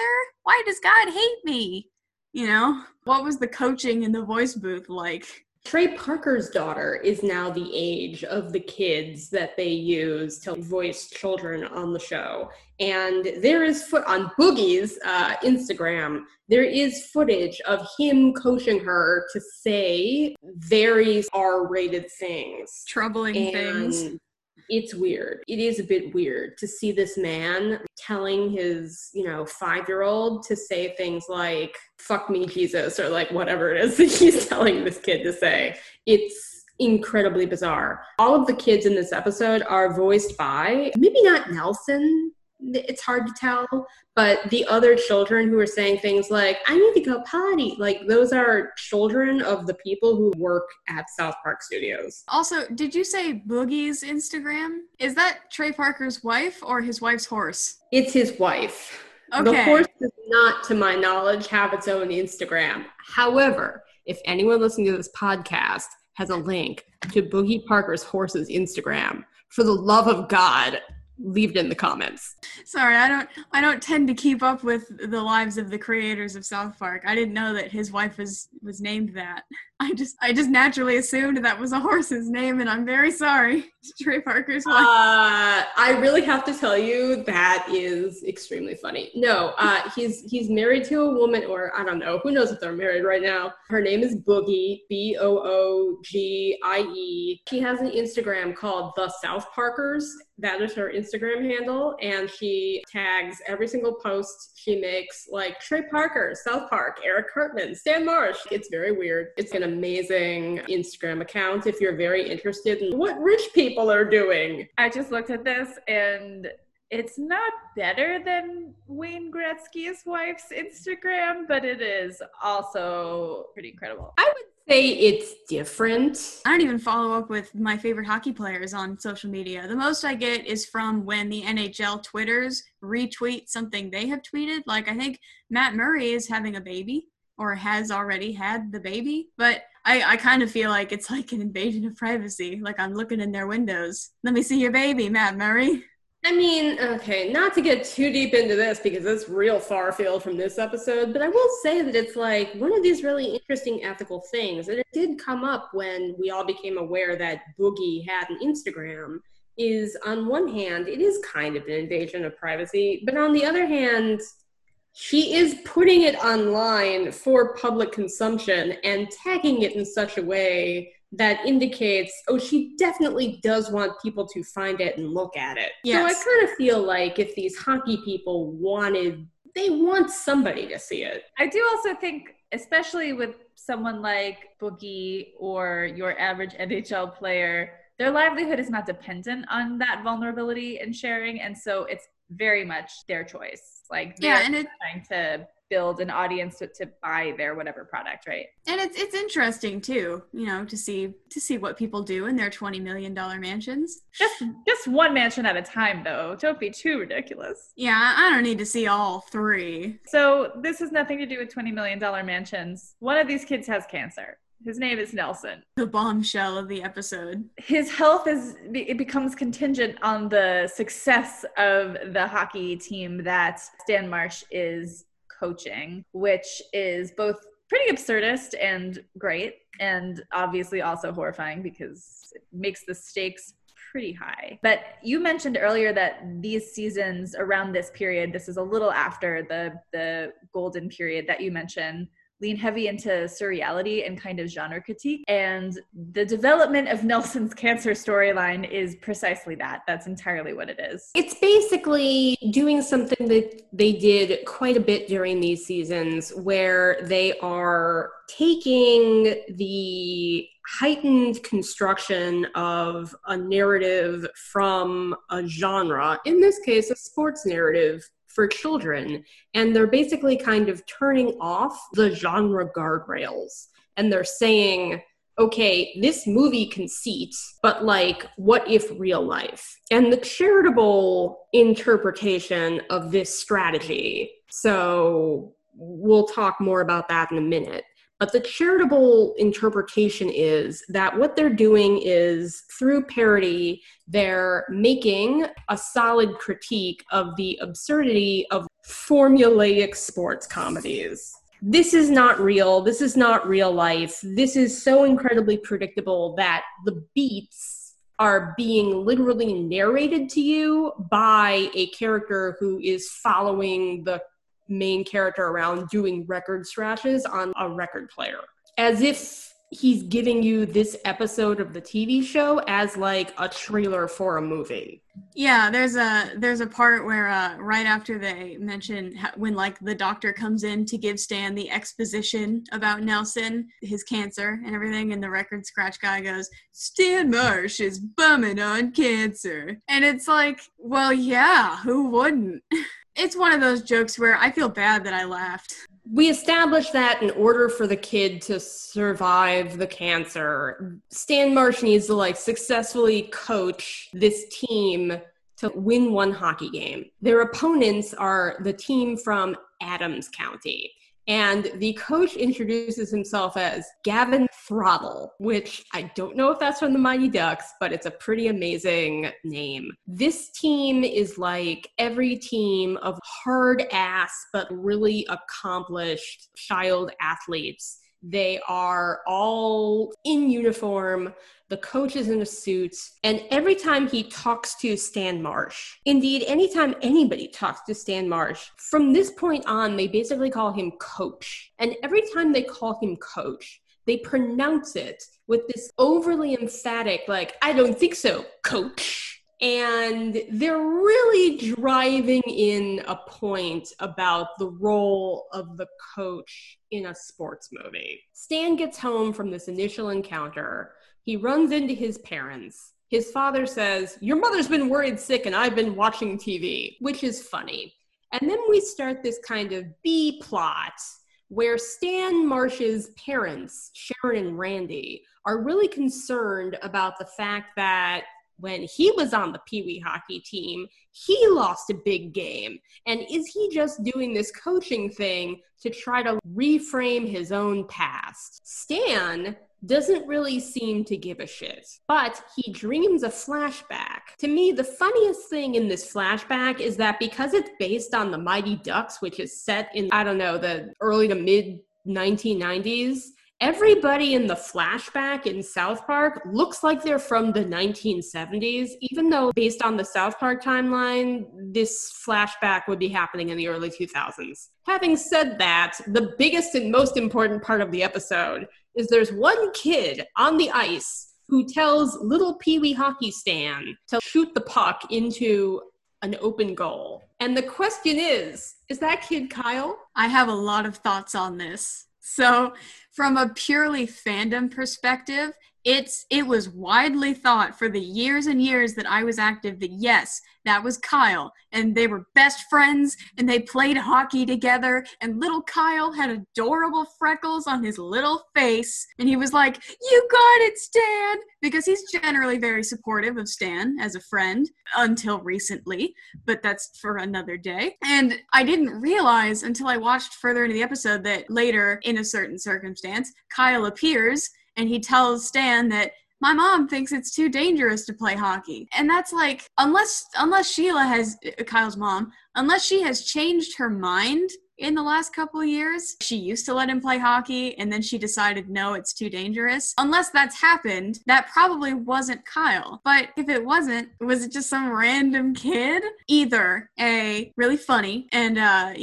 something that maybe Kyle's mom has flip-flopped on, and now she's decided that hockey is too dangerous, or that wasn't Kyle, or maybe it was, and the South Park writers just didn't pay enough attention to realize that they have put Kyle in a scene in which he wouldn't realistically be in. If you know the history of South Park, they forget their background characters' names sometimes. Once Craig was wearing the wrong color hat. They don't write these characters with the intention of developing them. They just put them in wherever they think it's funny. So, to me, it's fun to think that maybe that is Kyle. And maybe with the addition of a second child, his mother has decided that, nope, hockey is too dangerous for this one. But the other one survived. Tomato? I fully assumed it was Kyle because why else would you animate a small red-haired child saying that good, nice things to Stan? I just don't understand.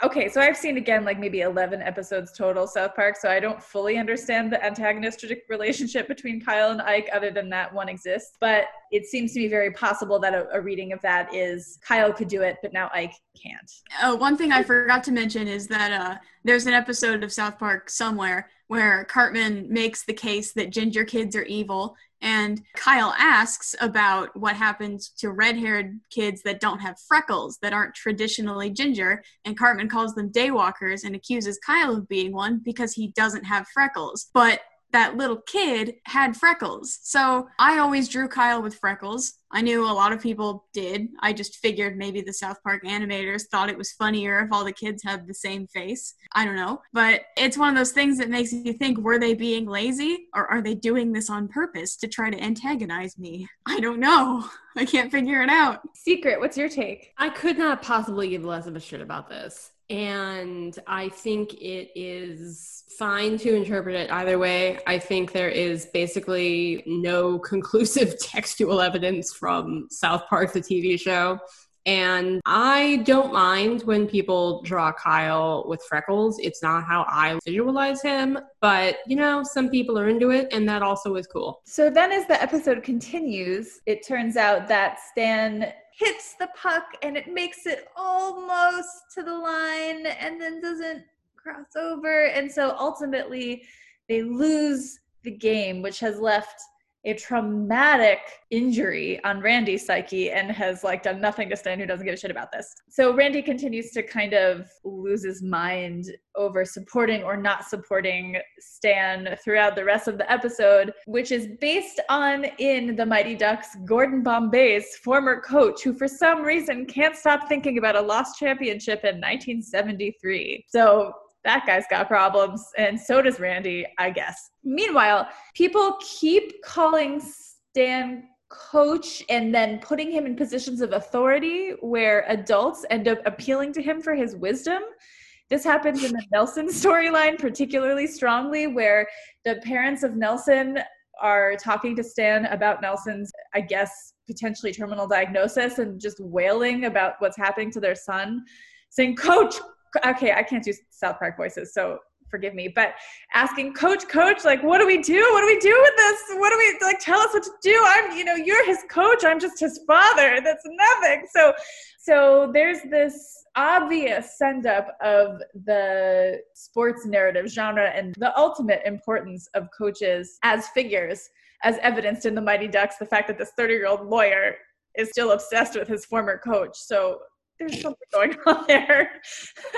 What I will say is quite interesting is one of the things that I think about obsessively is genre, as we all know, because I keep dragging you down here with me. And so this is actually a count against Check Please as a sports narrative, because we barely know anything about the coaches and certainly wouldn't trust them through a cancer diagnosis. So please write a fake where Biddy has cancer and he has to go to the coaches. He's like, I need you guys to help me out. And they're like, who are you? That's one question I've actually always had, because I'm wearing my Penguins hockey vintage t-shirt. I've got the sticker on my car. I've got the button on my purse. I love Coach Sullivan, because of the way he manages the team. Have they ever even named the coach in Check Please? Yes, there's two of them. One of them is Coach Murray. One of them is Coach Hall. One of them has like a daughter. End of information giving in Check Please. I think Murray has the daughter. So I think we at least know that which one has the daughter. But truly, that's it. We see them like 4 times. That's so weird because Biddy strikes me as a character that could use so much wisdom. He gets it a little from the other hockey friends, but nothing concrete. They all kind of give their own experience to him, the way I remember, and then they just kind of let him be and let him do his own thing and make his own conclusions and make his own pies. But after that, he's just kind of like, okay, I've learned all I need to learn about hockey. It is funny, isn't it, that in a narrative that is supposedly about sports and getting better at sports, to the point where it's a significant part of the first year of the comic, we don't see anyone engage with Biddy in learning about sports, except for that time Jack shoved him into a wall. Yeah, they do that clinic about checking, which to me struck me as a really good opportunity for like one of those shots where they're like touching shoulders and they make some kind of significant eye contact. But a lot of the scene was framed in a really wide shot that made it impossible for it to seem intimate at all, which probably makes sense because Jack was beating the shit out of him the entire time on purpose. But you know what I mean. It's a story about 2 guys getting together, so you would think there would be some kind of sports-related intimacy in the beginning, but I guess Ngozi and I are just 2 different writers. You would expect that, wouldn't you, in a romance narrative where a thoughtfully angled shot could build some kind of frisson of emotion and intensity. But alas, for some reason it didn't happen. A low-stakes romantic narrative. I wish there had just been a pivotal moment, like in one of those big, important games, like before Biddy got the crap knocked out of him, where the coach like sits him down and goes, okay, we're going to run this play, but before we do, I want you to keep in mind that if somebody bumps into you, don't pass out, please. I guess it's funny, right? Because Check Please is such a trope-driven narrative and yet also manages to just skate right by all sorts of tropes that would be satisfying. So it's very trope-driven and yet doesn't satisfy me in the way that your average trope-driven story does. It's really a balancing act. Yes, a balancing act of amping me up for things that disappoint me. So speaking of being amped up and then disappointed, what you maybe think is going to happen after this encounter with Nelson's parents is that the Park County hockey team wins, but they don't. In fact, it's a tie. The Blur song, Song 2, is used very effectively during this scene of a really boring hockey game where these kids just kind of like piddle around and don't score. Stan then has to go back to Nelson and basically tell him that, you know, we didn't win, we didn't lose, we tied. And Nelson is kind of like, what does that mean? And effectively the episode places the team in existential limbo and also Nelson. So he's not dying, but not getting any better, I guess. And eventually they are offered the chance to play against Adams County again, or maybe it's Denver County, during the intermission of a Denver Avalanche, Colorado Avalanche game at the Pepsi Center. There is a couple things I wanted to point out about the game where they tied, being that in hockey, when nobody wins or loses, they traditionally, at least in minor and major league games, go into overtime. And if nobody scores in overtime, then they would go into sudden death. But none of that happened. And I'm not sure if that's because it's a peewee game and they're just children and they want to go home, or maybe if that's a rule. I'm not really familiar with children's hockey, but obviously they were trying to move the narrative along, but as somebody who likes to watch the game, I was like, what? Hello? And there was another thing too that kind of got to me about the second game they're offered, which is Denver County. The funny thing about the game they tied in is that Adams County is presented as this super regimented team. They're like whacking their sticks in time on the ice, and then they also suck because they're also children. They're out there piddling around on the ice too. Apparently the Denver County team is supposed to be actually good. But if I had somehow gotten a ticket to a Colorado Avalanche game at the Pepsi Center and they played peewee hockey, in between periods, that's when I would go get my beer. Nothing against community sports or anything, but usually in between periods, they do like a fun game with beanbags, or they give away a car. At the Seattle Thunderbirds game I went to once, there was a game in between periods where you buy a ball with a number on it on the outside of the stadium before the game. During the game, you're sitting with it, and then in between periods, they roll out a brand new, fresh Toyota onto the rink, and they open the sunroof. And whoever gets the ball into the sunroof, and they pull them out at the end and read their number off of it, either gets a prize or gets, I think it was the car. If they replaced that with a Pee-wee hockey game, I would be underwhelmed. Well, there's 2 intermission periods, so I guess we just have to imagine what happened during, like, the first one. I should be thinking about this in the nonsensical, fucked up, surrealistic South Park world it is, but I just keep thinking about hockey. Well, the thing about Adams County, like, turning out to be not very good is, like, again, the genre critique that the episode is making is that it's playing the conceit totally straight while making, like, all of the actors real-world counterparts. So it's like, yeah, that is what kids would do. It wouldn't be a very exciting hockey game. And neither would probably, like, the hockey games played in the Mighty Ducks, which, as I mentioned, I have seen 3.5 minutes of the best parts of, and that's where I learned about Gordon Bombay. In order to beat Denver County, the boys on the hockey team tell Stan that they need a ringer because they've seen a lot of sports movies, I guess. So they decide to go get a Canadian. And of course, there is a very conveniently Canadian Pee-wee-aged kid in the South Park cast, Ike Broflovsky, Kyle's younger brother. That's where we get that little scene about, Kyle saying, my mom doesn't want Ike playing hockey. She thinks it's dangerous. And Stan basically dismissing it and saying, it's just going to be one game. It's just going to be against another Pee-wee team. It's going to be fine. He promises that Ike won't get hurt. Stan promises a lot of things in this episode. In order to plan for this game, he draws up a hockey diagram. And I have never paid attention to the hockey diagram that he draws before. But now we have a ringer who knows a little bit about hockey plays. So I would assume that because the diagram that has been drawn is pretty simplistic, and I can't find another one like it really anywhere in published articles from actual hockey professionals. But from what I can tell, Stan has drawn something of an aggressive move with his team, if I'm interpreting it right.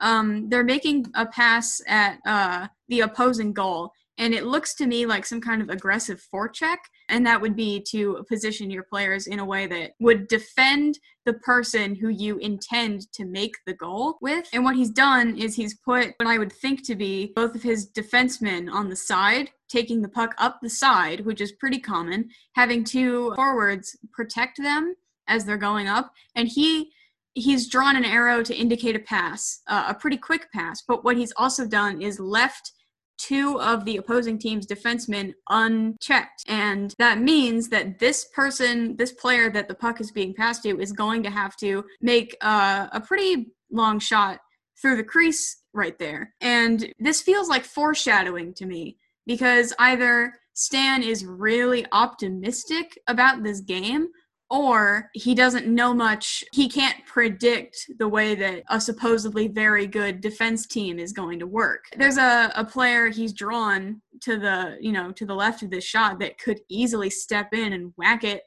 Or if the player that's supposed to make the shot misses it, it's going to go right past him to the opposing guy, and then he's going to take it up the other side. So he's left himself vulnerable in some very key places, depending on a shot that probably won't work out for him. You see what I'm saying? At least the way I interpret this diagram, it feels like foreshadowing. And I think either they showed us this diagram to be like, ooh, look at Stan, he's planning a hockey game, and this is what it would look like. Or to be like, you look at this, and you tell me that this is not exactly what's going to happen. I looked up a lot of hockey diagrams after I saw that, and I couldn't find a specific one drawn the same way, so I would assume somebody in the writer's room or the artists, one of the animators just kind of pointed to that and said, does this look like hockey? And someone else was like, yeah, a little. And then they just used it. For someone who enjoys symbolism and hockey diagrams, it feels like something that has shown me. Well, thank you. I think that, I don't know, I think it's cool. I think it's interesting. Obviously, as somebody who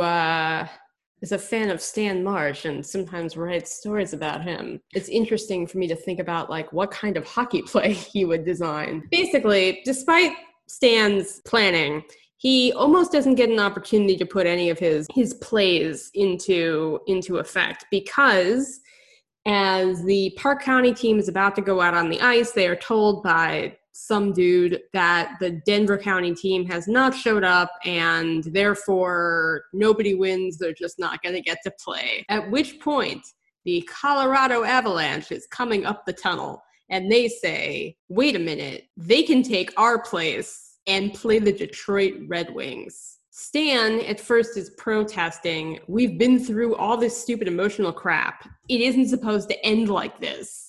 So it seems like he's basically bought into like the plot of the episode finally, after like not giving a shit. And one of the Avalanche team members says, if these kids have been through emotional changes, they have to play. So they go out onto the ice and they play the Detroit Red Wings. And because the Detroit Red Wings are a real hockey team, they beat the shit out of Stan's Pee Wee hockey team and win the game. And all of a sudden, Queen's We Are the Champions starts playing, and the entire story switches to being about the Detroit Red Wings. They're all celebrating out on the ice. No matter how many times I watch this episode, I think two of the Detroit Red Wings might be making out. They do. It's hard to tell. They do. Two of them kiss. Awesome. So yeah, you want to know what? Check please. South Park beat you to it again. I just want to briefly make the comment so that we're clear about what we're talking about here. When you say beat the shit out of, you mean both in terms of the gameplay and literally beating 5-year-olds. This is the thing. This is like the big fucking punchline at the end of the episode is the Detroit Red Wings are playing hockey with this Pee Wee hockey team as if they are another NHL hockey team. So they're checking them, they're doing all kinds of things. There's a fight that's depicted. Actually, I think it's Ike who's being like punched. That's why I bring up that Stan promised specifically that Ike would not get hurt, because you see in like a scene that lasts way too long, in my opinion, an adult man holding Ike on the ice and like punching him repeatedly in his face. And then it's like, surrounded by shots of 4-year-olds getting hit with pucks so hard that they fly into the wall. And one of them gets most of his teeth knocked out in one shot. There's like a sad little moment where Stan's like watching this little kid crawl around on the ice covered in blood, and he's like, I hate you, coach. Yeah, everything that's happening in this scene is disturbing because it's happening to children. But what's interesting about it, and the kind of positive argument for this episode, if you think that it's effective, genre critique, is that the Detroit Red Wings are not doing anything that they wouldn't be doing in a hockey game. Fighting and checking and this level of violence, maybe it's kind of exaggerated and like cartoony because it's South Park, but that is what hockey is. They are just playing the hockey that they would be playing if they were playing the Avalanche. And this is kind of where like the disjunction of the point of the episode is emphasized. So the Red Wings win. 2 of them make out. They win by 30 points or something. I didn't write down what the score is because who gives a shit. And they're awarded a trophy, which I have to presume is the trophy from the Mighty Ducks, because not only is it not the Stanley Cup, but it definitely isn't the Stanley Cup final. So it's just some trophy. There's a moment that I also presume is cribbed from the Mighty Ducks where just some fucking random Detroit Red Wing goes up to a middle-aged guy and they have an exchange that's like, I'm proud of you, son. I love you, Dad. And it's just like these 2 people who have come from fucking nowhere. And the giant joke of this whole episode is basically that Stan thought it was his story where he and his team were the protagonists, and it turns out at the end of it that it was actually about the Detroit Red Wings. And the funniest part about that too, that's where you see some of the best animation in the whole episode. You see when the guy hugs his dad, they're like fully formed adult people with fingers, and there's a beautiful hug where they grab each other and he puts his face in his dad's shoulder and they're just like feeling it out, like a good loving hug. And then it cuts back to Stan, who's just sitting there staring at a bunch of brutalized 4-year-olds and they lost. And it's, I don't know, I feel bad that I'm laughing, but the tonal shift is, I think, the biggest part of that joke that sells it to me. It makes it feel a little less terrible. And Nelson dies. They depict him dying. He says, "No hope," and he flatlines. And then they go back to the Red Wings celebrating. I'm pretty sure it just ends there. That's just like the end. You never get to see if Stan gets his bike back or if his parents bail it out for him, which, you know, you would think they would, but that wouldn't be very funny. So one thing that I think is really interesting that I think Secret pointed out is that this episode does more work to establish how violent hockey is than all of Check Please, even though there is an entire narrative arc about Biddy's fear of that violence, and yet the consequences of that violence are never as clear and real, despite Biddy's concussion, etc., as they are when you see an adult man beating the shit out of a child. And so, first of all, hat tip to absurdity. This is why everyone should write absurdism. Not everyone should write South Park, but everyone should write absurdism according to me, for my tastes. All right, that's enough of that. And then it's also quite interesting because if we're thinking about Check Please as a work of critique of society, which it claims to be in some ways, and a critique of toxic masculinity and a critique of hockey and all these things, it's pretty bananas that this episode of South Park does a more effective job of critiquing one of the most controversial things about hockey. That feels kind of because of its simplicity. The South Park episode is a one-off episode. We never see any of this conflict ever again. And Check Please takes a lot of time to develop their lives outside of hockey so that you care about whether or not they get hurt during the game. And that's another thing that, you know, just feels low stakes. Biddy, I think, loses a tooth and gets a minor concussion, which, you know, I'm sure hockey players had suffered less, especially in college games, but they've also suffered more. And I don't know. I guess it just makes me feel like not all of his fears, but a vast majority of them are not unfounded. Okay, in the end. He's afraid people won't accept him when he comes out, but they do. He's afraid that he's going to get hurt playing hockey, and he kind of does, but it's nothing permanent. He's afraid that maybe Jack is having an issue with his overdose and everything, but he's fine now. Jovi, you just blew my mind slightly because it occurred to me as you were talking that maybe Biddy's concussion was secretly a little worse than anybody thought, and that explains the rest of the comic. Okay, oh my God. The rest of the comic is like a coma dream.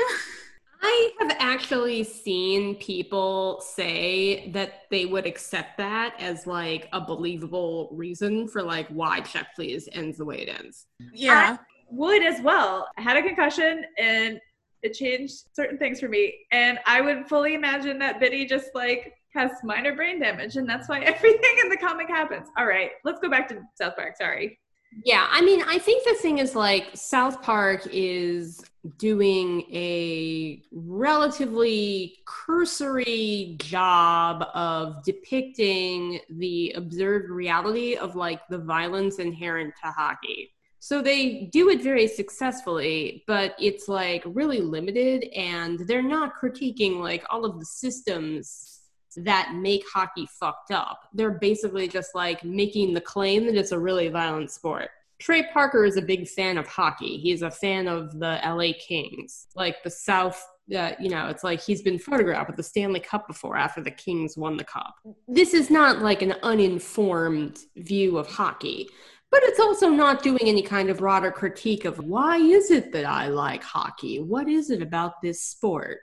So it's just making one very blunt, but nevertheless, like, pointed observation about the reality of the sport. So, check please. The other one is claiming that it's doing more work to deconstruct and reconstruct the toxic systems that make hockey what it is. But at least my feeling about it is that even though it's making that claim, it does it really incompletely because it wants to have its cake and eat it too in terms of both critiquing the toxic masculinity inherent to hockey and also having its main character succeed within hockey. And you can't, have your main character win hockey and also end hockey. You have to pick one, and the comic is trying to do both of those things. So they have two completely different projects, and my observation about the honesty through, with which, like, South Park is approaching the violence of hockey here, I do think is, like, true, but it's also, like, a rather limited comment. It's not trying to do as much. It's a 22 episode of television that they probably wrote between, like, Friday morning and, like, Tuesday afternoon. So, different projects, different contexts, still just making the point. Like, we never see anybody get, like, bloodied in Check Please. And that is kind of one of the reasons why I like it.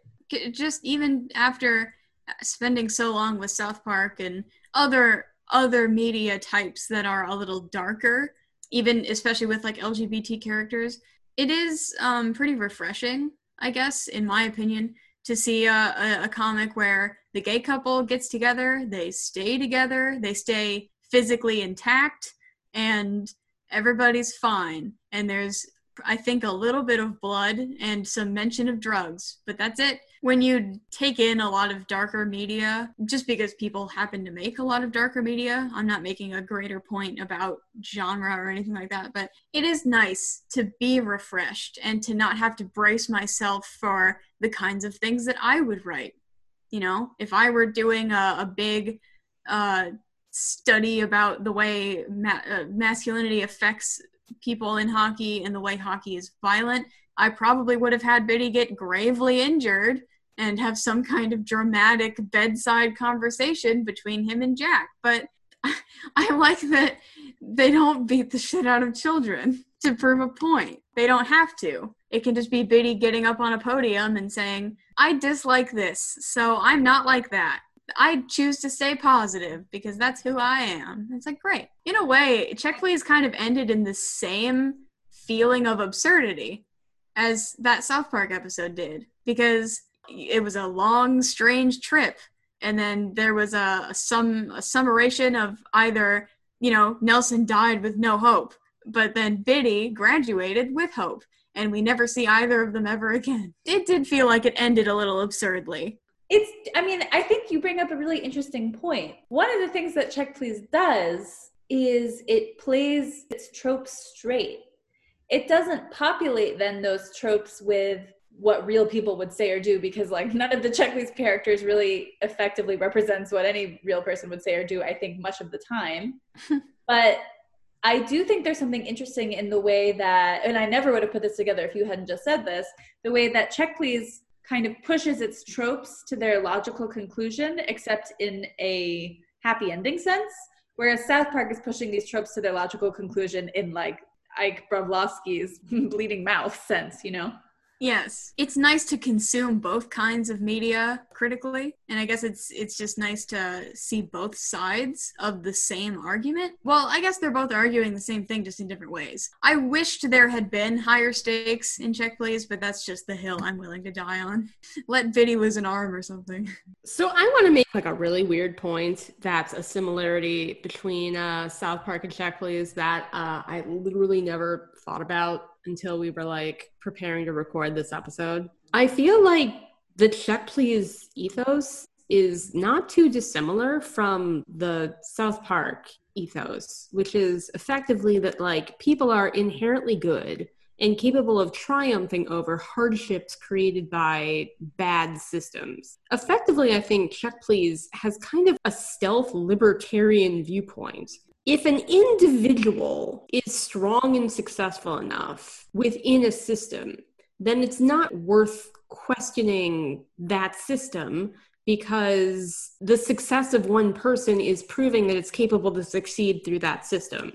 And likewise, hard work and innate skill will allow the best people and ideas to thrive in any circumstance on their own merits. And this is basically the libertarian ideology, the sort of Ayn Randian viewpoint. And I know this is not how Check Please is meant, but I kind of feel like it's what Check Please is communicating. It is, in part because of the lack of community that we've recently been discussing. There's this rugged individualism that ends up being embraced, and people who reach out to others who aren't Biddy get punished by the narrative. Not everybody, but if I think about Parson, a cowlick with a question mark, although he'll show up one of these days. If I think about Parson, his arc, his failure is not being able to separate himself from a connection that was meaningful to him, right? That's his major failure in the comic, is that he reaches out to Jack. I'm just putting this together as I say this, so please forgive me, but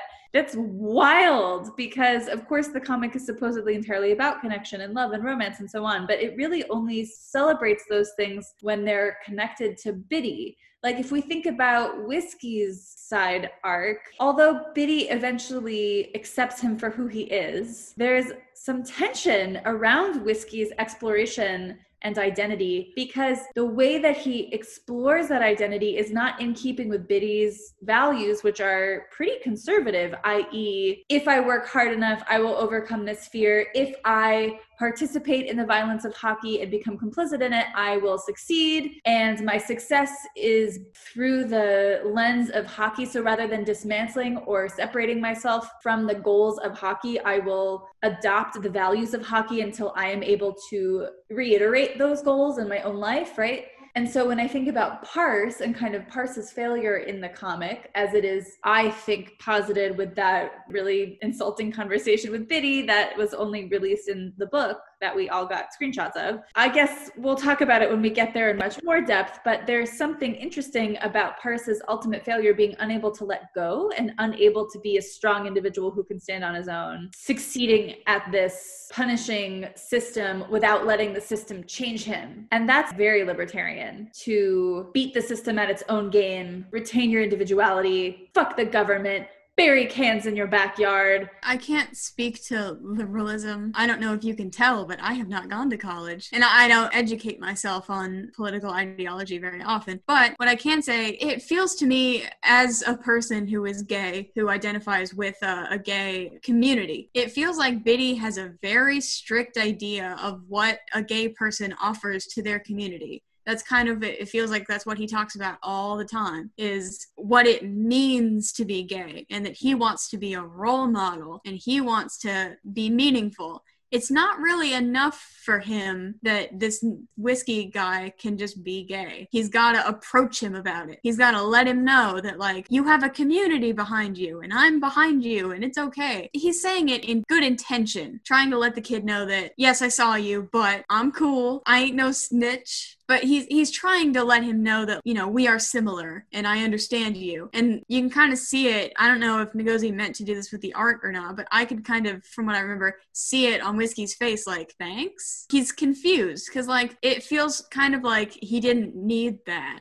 Like, he would rather just be gay by himself or come out on his own terms. Doesn't need someone like Biddy, who it seems like coming out is very important to him. Didn't need someone like that to tell him he's valid. It feels like Whiskey thought he was valid on his own, and maybe he wouldn't prefer being part of the big community that Biddy wants. But, you know, Whiskey, I think, reacted positively a little, but ultimately it just felt unnecessary. It felt like Biddy was trying to mother him or something, trying to be a little bit more of a leader in a way that didn't need a leader. Sometimes it's okay to just leave people alone. I think that is a view that a lot of readers of Check Please at least on the sort of like check please critical side of things, have also expressed. Libertarianism is basically a belief that you should have basically like no government intervention. So usually libertarians are socially liberal. They favor abortion rights and marijuana legalization and gay marriage, although I guess now that's settled or whatever. But they tend to have what we associate with leftist social beliefs and then conservative economic beliefs. And indeed, their basic position is that like the government should be as small as possible and should not intervene. It's very much a philosophy of the individual should be the decision maker in his own life. So if he wants to smoke marijuana, great. And also, he should not have the government tell him that he needs to pay taxes. And the, I guess, sort of left-leaning political note that I would put in about libertarianism is that that's very nice, and sometimes you'll get into conversations with libertarians who will try to convince you that they're not that bad and their philosophy is really progressive because they're pro-abortion and they don't care what you do in your personal life. But it's really frustrating to hear that from people because they almost always, the vast majority of the time, give privilege to the conservative positions on economics and government regulation. So they're very pro anti-taxes, and then they vote for Republicans. And they're like, well, I support abortion, but this tax thing is important, so I'm going to vote for Republicans. And South Park is very libertarian, very, very libertarian, in the sense that they think that all of their politics are socially liberal. They're okay with gay people. They're okay with drugs. They're very much about government systems and bureaucracies not telling people what to do. So that means things like not promoting and embracing public health regulations. If people want to injure themselves or do something stupid, they should be allowed to do so. South Park is super libertarian because they effectively believe that no government should tell a person what they can and can't do. That's a connection that I've never made before, I guess, without the literature. But things you learn on a hockey podcast. At the end of the day, it doesn't really matter. But like, yeah, that's the thing that I'm seeing here and doing this absurd episode that I'm sure people clicked out of hours ago, is that South Park and Check Please share this weird libertarian philosophy where it's all about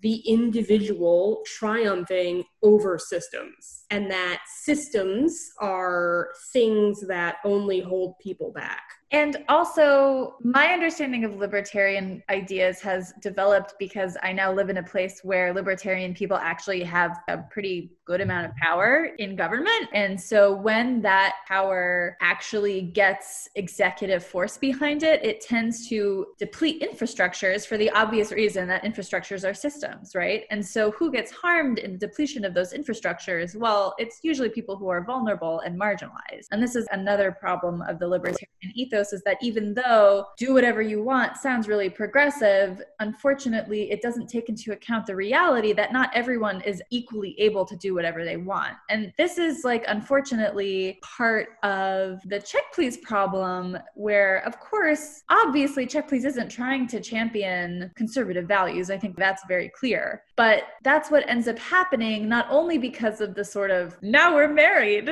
ending, which obviously embraces a certain kind of value, which can or cannot be read as conservative, but I think in the context of this piece of fiction is a bit conservative as the only possible happy ending, not only for Jack and Biddy, but also for Willie, also for Ollie and Wix, and then also for, they don't get married, but also for Shitty and Lardo. It's a pretty conservative ethos. Everybody finds a partnership, they find their place in society, they become productive capitalists, blah, blah, blah. So yeah, really traditionalist right. things. And I'm guilty of that in my stuff. Not that, the unreleased Ask Martian Broflovsky finale that never happened.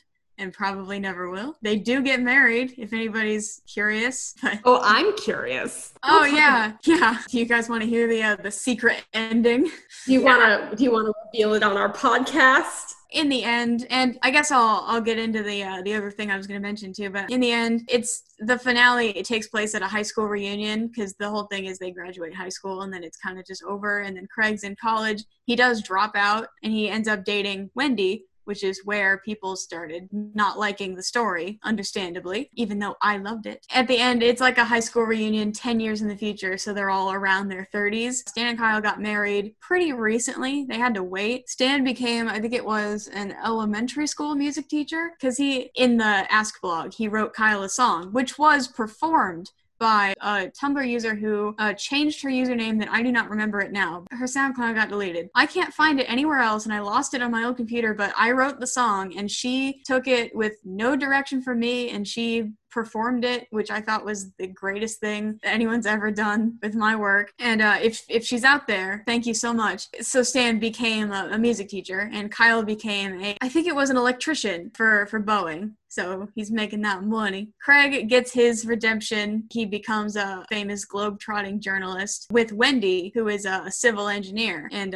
they do like back-to-back stories together where she does something nice and she builds infrastructure, and then he writes about it. It could be seen as biased, but nobody said anything about it yet. And, it's not like they're doing anything that bad. And he writes about other things. But the whole point of the finale is that Stan and Kyle are as happy as they can possibly be. And then Craig walks in his $20 million mansion and everything. No, but they're all generally surprised by where everybody ended up. The bottom line is they're happy. And I guess in a traditionalist sense, maybe I'm a libertarian, but in secret, who knows? Maybe they all walk back down to Stark's Pond and reflect on all the shit that happened. And maybe there's a couple of candles left over from 10 years ago. Who knows? Oh, and at some point, Cartman is going to confront Kyle in the bathroom about what happened, and Kyle is going to be rightfully shaken, because who talks to a man at the urinal? Who does that? Other than that, everything's fine.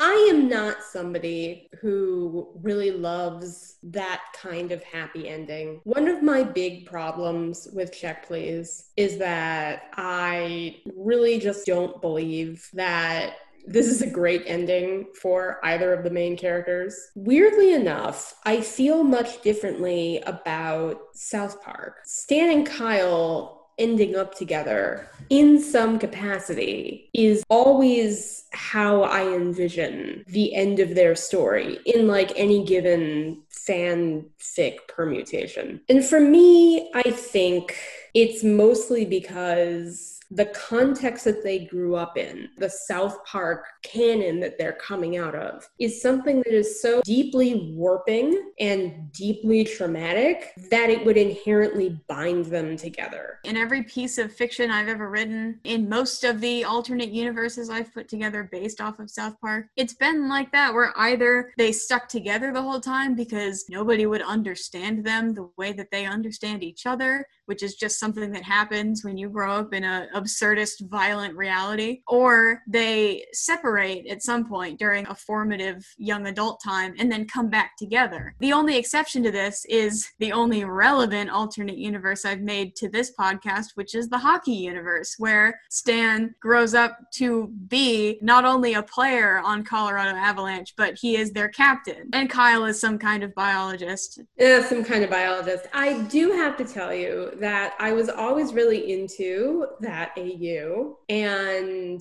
I haven't talked about this for a long time because it became probably pretty clear a while ago that I was never going to do it. But I did actually have an idea for a South Park Check Please crossover. So, I don't know. Basically, the idea that I had was Stan becomes a professional hockey player, and he ends up on the Providence Falconers. And Kyle is so excited because he is like, Stan, there's this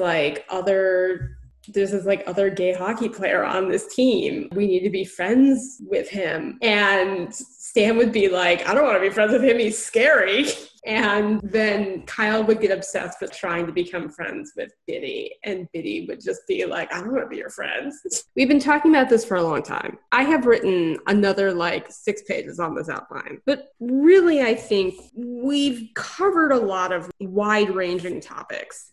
And what I guess I'd like to sort of wind this back to conclude is my personal sort of realization that I have had 2 adult experiences in fandom, and it's in these 2 fandoms, and they're both texts that I basically am both delighted by and disgusted by in various combinations. And it's this weird sort of feeling of just constantly doing an oppositional practice to, through fan works and meta, make the thing into what I want from it. And it's interesting to me, personally, that those are the 2 things that I've ended up doing. But one of the reasons why I wanted to ask Jovi on this episode is because you are somebody who has recently basically decided after a long time that you cannot do South Park fandom anymore. And I basically wanted to sort of end by asking, what is it that compelled you to be interested in South Park? What was the value in it? But then also, what made you want to stop doing it? This might be kind of long, so bear with me. It started because, of course, when your parents say you're not allowed to watch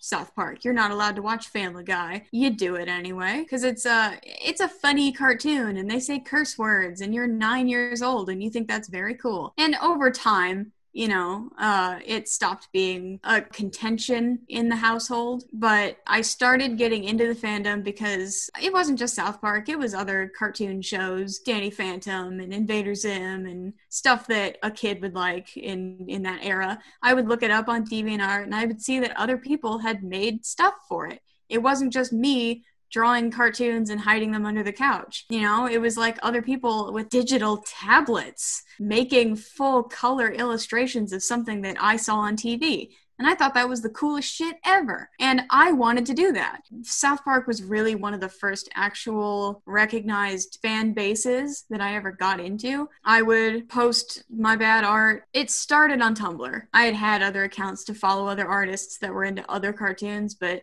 Tumblr was where I started to post my own art. Before the Ask blog, I started with alternate universes. They were in marching band in high school, and then there was one where the Skyrim alternate universe, where they were all in Skyrim, which, if you don't know, is a video game that takes place in the medieval ages, and there's magic and shit. And that was the oldest one that I've ever done, and I have the original art for it, and it's bad. But that one grew with me, and you can tell where my influences changed. But the Ask blog started because South Park was something that had been so widely interpreted by all these different people who, a lot of them I respected, and a lot of them I looked up to. And the script style format of AMAB was because of Homestuck, which I had also gotten really, really into. I loved Homestuck, because it was another one of those things. If you look at Homestuck sprites and South Park characters, they're very similar. There's no discernible facial features. There's no discernible body types. You can do whatever you want to them, and it's okay. Nobody can tell you that you drew Dave Strider wrong, because there's not really a wrong way to do it. Nobody can tell you you drew Stan Marsh wrong, unless they do. But it just felt like such a space where I could be so widely creative with a show that I enjoyed. I thought it was funny. And I thought Cartman putting a little wig on his hand and making it talk to Kyle, that was funny, because that's something I would have done if I was a 4th grader. Of course, not in a sociopathic way, but you know what I mean. I didn't have to make my own characters and convince people to care about them. I could make content for people that recognized what it was. And, people liked it. And when I started the Ask blog, it was because me and my girlfriend wanted to do a story together. We loved to write stories together, and we still do. And all the art that I post now is stuff that has spawned from conversations and stories that we write together. But what we did then, we made an outline and did some preliminary artwork. And I remember Secret is probably the only reason it jumped off, because you and Nahanjan reblogged our stuff, and it got more than 30 likes on it. And, it was for a 14-year-old who had to go to science class the next day. That was pretty crazy. And I used to sit in class and like script stuff for it, and I would do drafts on the backs of my worksheets. And now that I think back on it, it's an absurd thing to think of a kid doing, making such passionate art for a show like South Park that does not, at least back then, did not care about the people who liked it. Matt and Trey made the show to make each other laugh. And there's something admirable about that. But in my opinion, looking back on it now, if I saw a 14-year-old making art for something like BoJack Horseman, which has a very different attitude toward it, but it's still a dark cartoon, I would wonder where the parents were. In my case, my parents were just happy that I was happy until I wasn't. And I used the Ask blog when my girlfriend dropped out because people didn't like the way that she roleplayed Kyle, because he wasn't a pushover. When she dropped out, I started to use the blog as my own kind of projection device, which is, I know, what a lot of people in the South Park fandom do. That's where a lot of people learned what kinning was. When you're kin with a character, you identify with them. They are you, you are them. And I was told by a couple friends they couldn't talk to certain people because they kin the same character I do, and I don't want to feel like I'm talking to myself. And that was odd to me. I respect people who have kin identities and that kind of thing, but that's the first place I heard of it. And it was odd to me because these characters really had no personality. Like, you could argue Stan is an everyman and he gets fed up really easily and he cares about animals and everything, and you could argue Kyle is an intellectual who stands up for himself and for other people. But at the same time, they're all kind of like that because that's what the show is. It's a satire about fictional characters being fed up with a system that continually fucks them over and over again. And so it was just weird to me that people would identify so strongly with someone else's identification. The thing with the South Park fandom that was so striking to me the whole time I was in it was the projection. And I was told during certain parts of the blog that got a little subversive and a little dark, like the parts about suicide, the parts about alcoholism, because it was mostly shaped by that Asperger's episode where Stan's an alcoholic, canonically, and then we never see it again. People would tell me I was doing it wrong, or that I shouldn't do that. And there's a valid critique to that in the way that, like, you're misrepresenting this character. He shouldn't be acting like that. But there was also the part of people that were saying he shouldn't say this at all. There was a part where, when, spoilers, I guess, Stan finally asks Kyle out. It's been building up for like a year and a half, and it's like a romantic walk during a sunset, and he tells Kyle that the reason, not the reason, but a reason I didn't kill myself is because I was looking forward to asking you out. And to some people, it seemed like Stan was putting unnecessary pressure on Kyle. Like, if you say no, I'm gonna kill myself. But that's not what he was saying. And that's not all what he was saying. But because I was 16 when I wrote that, and because a lot of the time I felt like that, and I had my own similar issues to Stan that I would usually put a lot of myself in him. If you've ever read Ordinary People, Conrad's recovery shaped a lot of what Stan went through, just because to me they felt like very similar characters. A lot of people thought that was not a good thing to have posted publicly. So what ended up happening was I made it look like someone sent an ask-in to the blog to say that to Stan directly and not me, and he reacted to it and he apologized for saying a thing he felt to Kyle. And that's just the way I reacted to the critique. And I guess it worked out, and, you know, everything ended, like everything does end. But to me, the thing that really got me out of the fandom was when I saw that people around me weren't caring as much as usual. The show wasn't funny anymore. People were talking more and more about how that hurt to see, or how that sucked, or like, oh, this episode, I ignored about half of it and I just paid attention to the parts with Craig in it. Doing that to an episode of a TV show that is supposed to be making fun of everything seems strange and nice at the same time, that they would love it so much that they would ignore all the parts they hated, which doesn't really feel like love to me. But at the same time, they would take in the message of, like, the episode where Randy turns out to be Lord, and it turns into a whole issue about transgender people in the workplace, or the whole joke, it is a joke, that Cartman is allegedly pretending to be trans so that he can get his own gender-neutral bathroom to himself. That's a joke directed at trans children. And a lot of people who I was in the fandom with said that hurt. And that's kind of when they stopped loving the show, because it seemed like, again, you know, that ideology in South Park that do whatever you want and government doesn't have to interfere with you all the time. But now that they are, we're having to discuss how they interfere with you. There's a whole issue to the things that South Park makes fun of, but the biggest issue for me, and what really got me out of the fandom from the show's creators, was that it felt like they didn't care. And now I've started to kind of shift my focus toward cartoons and TV shows that were written by people who have admitted that they care about it, like Gravity Falls. Alex Hirsch loves that show. It's his baby. And he wrote it with 2 seasons in mind, and they got 2 seasons, and then it was over. And then things like even just Parks and Rec, where the actors say how much they love the writing. You never really hear people who work on South Park say how much they love it, other than the atmosphere is really freeing, or, oh, it's a really creative space to be in. You know, it's kind of like that, but it's not anything near what people with real passion can make these days. I'm just tired of the mainstream cartoon taking my money, taking my free art, and then making fun of me. And I don't love it. And I guess the part that sticks with me, probably the biggest, is their quote, either everything is okay to make fun of or nothing is. It seems like a position that someone who does not get made fun of for things they can't help a lot would take. If you're gay or transgender or black, you can't help that. And in their new video game, apparently if you play as a darker skinned character, the difficulty rating is higher,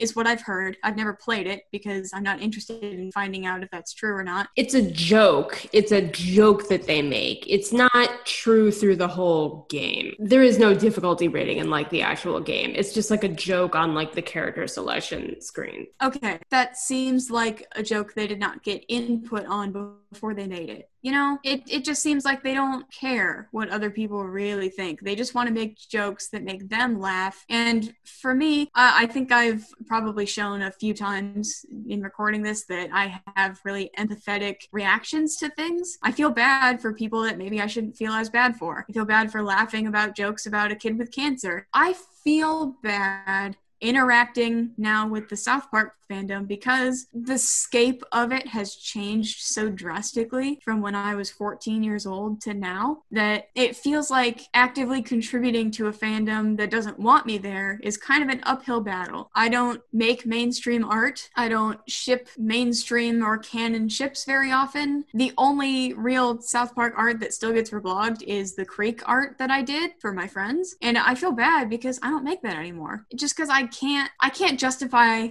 the emotional toll it takes. And this is absurd. This is so silly that I've only told, I think, 2 people in real life that I've ever done this. And it's so hard to it's hard to explain to a therapist the toll that it's taken on me, all the hard work that I put into something like this, only to realize that it's ridiculous. This is silly, something that I've spent 8 years of my life on. But when I think about the Ask Blog, I do think a lot about the 6-hour live streams I would do. I would lie to stay home from school just so I could make art for it. I failed tests because I couldn't study because sorry, I'm crying. I was working on the scripts for something that I loved so much. And then gradually I kind of just stopped loving it because the more I produced of this, the more it felt like I was doing this for other people. And it didn't I don't know how to explain this, I guess. Toward the end,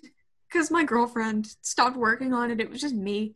And I was the only one getting the backlash, and I was the only one getting, stuff like, this shouldn't exist. You have written a bad thing, and it shouldn't exist. Because South Park is a bad show, and this comic has bad things in it, and it makes people with suicidal thoughts look bad. It makes people who are alcoholics look bad because Stan is saying things that a real person wouldn't say. Of course he is. He's a cartoon. He's not real. And those were real feelings that I had. But the way they were communicated was expositional to keep the post from being 1 million pages long. And again, if you go through and read the blog now, if you see posts on there, I wrote an essay once to apologize for writing it the way I had, and, some of the stuff on there, I don't agree with a lot of what I had said back then because I grew as a person, but now it feels like a lot of my personal growth was shaped by a fandom of people who I couldn't communicate with effectively enough to let them know that shit sucked, and I needed this as a way to feel better.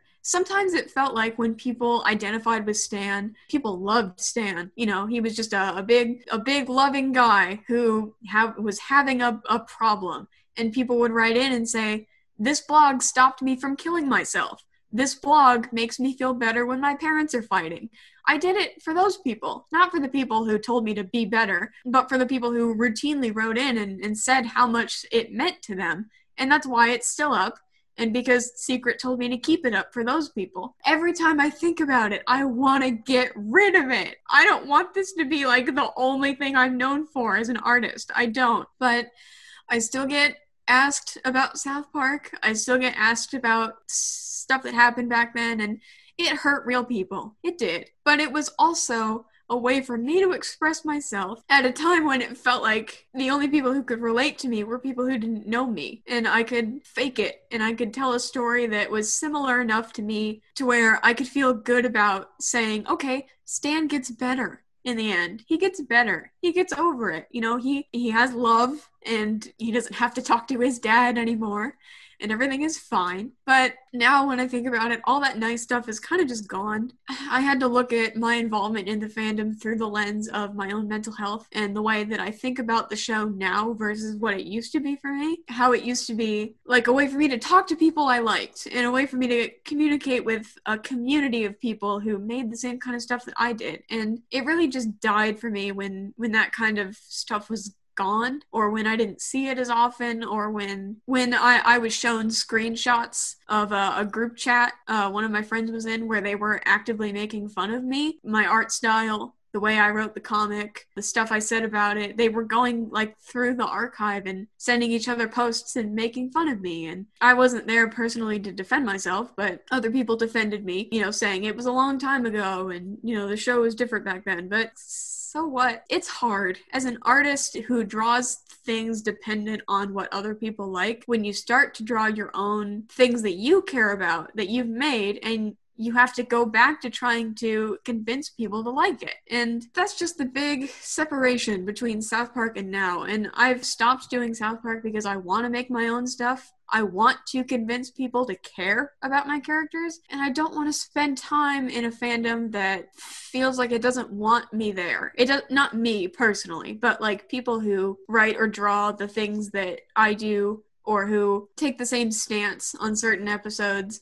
It's so stupid to think that something like that could keep somebody away from a fandom, but it does. And I know people who have left the fandom for less, for their own mental health, you know, and I'm not the only person who's been, I will say it, traumatized by what's happened. I'm not the only person who's been traumatized by a fandom experience. I don't name my girlfriend anymore in like public posts because I'm afraid of what might happen. I don't know. It's something like that where I didn't really even get that famous. The blog only crested, I think, 6,500 followers. That's not a lot, really, especially in like Tumblr circumstances. It makes me scared to do something like a big ambitious project like Check Please, because it feels like I don't want to be in that public eye again, but I still want people to see my art. And so I just have to cut myself off from South Park just because thinking about it sometimes, not all the time, but sometimes just kind of makes me sick that I ever thought stuff like that was funny. And it can be, especially if you look at the show subjectively and look at what it is and how it was made and why it exists. It can be funny. But when you're like me and you think about all the time that you wasted on something like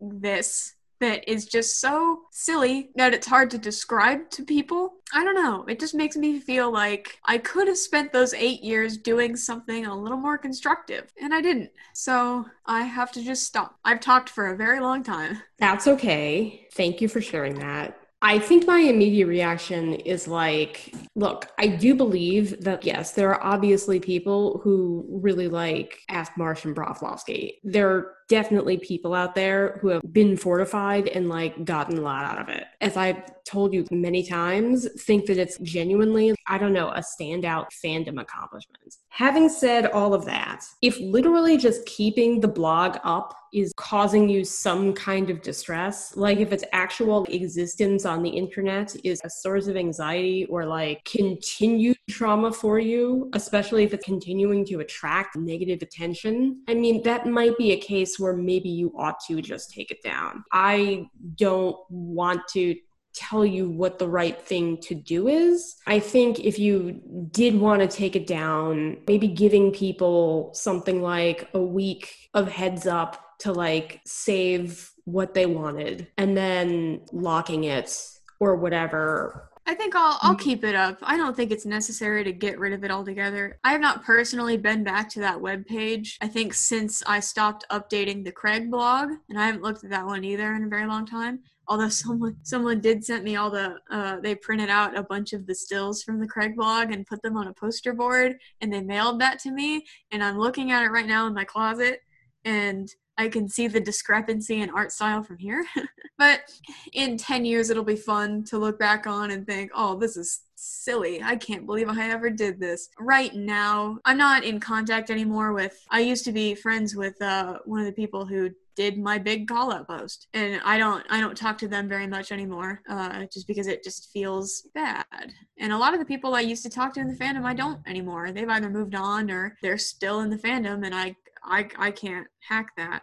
And part of it too was realizing, in a fandom sense, the content I was making, I haven't seen the show in a very long time. So the content I was making wasn't very true to the source material. It was more or less transforming the characters to what I thought was palatable for me. That's why I liked doing alternate realities so much, because I could do little changes and call them the same thing. I could have Stan Marsh, but he would be a warrior and a werewolf and maybe a pretty good cook. And I'm not sure if he's any of those things in canon, but he could be, I guess, in Skyrim, where there are no laws, except don't steal. But it's just, I don't know. I realized that the stuff I was making was closer to my own original characters than it was. And I'd been given that advice since I had been having this distress. And it's good advice. And I would give it to anybody who, has a fandom they like and they draw transformative or write transformative works for it. If at any point you feel like it's become more like your own thing than a fandom thing, feel free to just make your own characters. Most art is based off of other art. So even if your character looks vaguely like the way you used to draw Craig Tucker, if somebody says that to you, you can just say, yeah, so what? Keep making fandom works, and I respect all the people who are still in the South Park fandom, except for the people who burned me, but it feels so much better, in a way, to make content that I don't have to worry about people telling me I'm doing it wrong. I know whether I'm doing it wrong or not. I mean, I can judge for myself, and I will accept criticism if I ever make a full comic about them. I will accept criticism on my storytelling abilities, which, if we have learned, are a little weak and could use improvement. But I would rather make something from my own head that I really, really loved than have to worry about staying true to a source material that I do not like. South Park is just one of those touchy subjects for me, where whenever my stepdad says, oh, they're taking it off Hulu, I can't help but think, I still have that little touch of too much knowledge. If anybody asks me a question about a South Park episode, I probably will be able to answer it. And that's just one of those things that will probably stick with me forever. And it's good and bad. My experience in the fandom has been educational as well as it has been traumatic. And I'm thankful for all the friends that I've made during that time. And I'm thankful that a lot of them have been able to move on to things that make them happier. I don't know. If you still make content for the fandom, that's great. And you are a stronger man than I, but I don't know. It's just something that I have to separate myself from. I don't find the show enjoyable. I don't find a lot of the audience as willing to be constructive. Sometimes you have to think about when things are fun and when they stop being fun, and when that really takes a toll on you as a person. Yeah. Thank you very much for talking about it. I really appreciate hearing your experience. The only thing I want to say in response as well is I wish it didn't feel like a silly endeavor for you, because as someone who makes original and fan works, you learn so much making fan works. They're a way of engaging with media that's really meaningful. And for me, I'm not trying to dictate your experience, but for me, making fan works is part thinking about a piece of media, part making art, part practicing skills or answering questions about that art that I'm really curious about. And making fan works was really integral for stuff that I was going through that was traumatic and for kind of dealing with it and figuring it out. And I also used to feel it was really silly, but in the past couple of years, I've been thinking a lot about it and have started to understand it as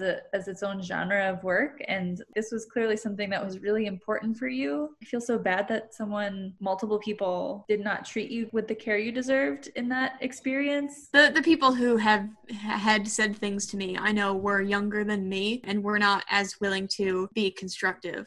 And I understand that. And I know that not everybody in fandom is like that. If you make content for fandom, that's great. And don't be afraid of this thing happening to you. You know, this isn't a horror story that's supposed to warn you away from bad and naughty fandom content. It's just, I don't know. It's just something unfortunate that happened to me at a time where I really wish it didn't happen on top of all the other things that had happened. It's not just silly. It was meaningful and it did build my art style very quickly.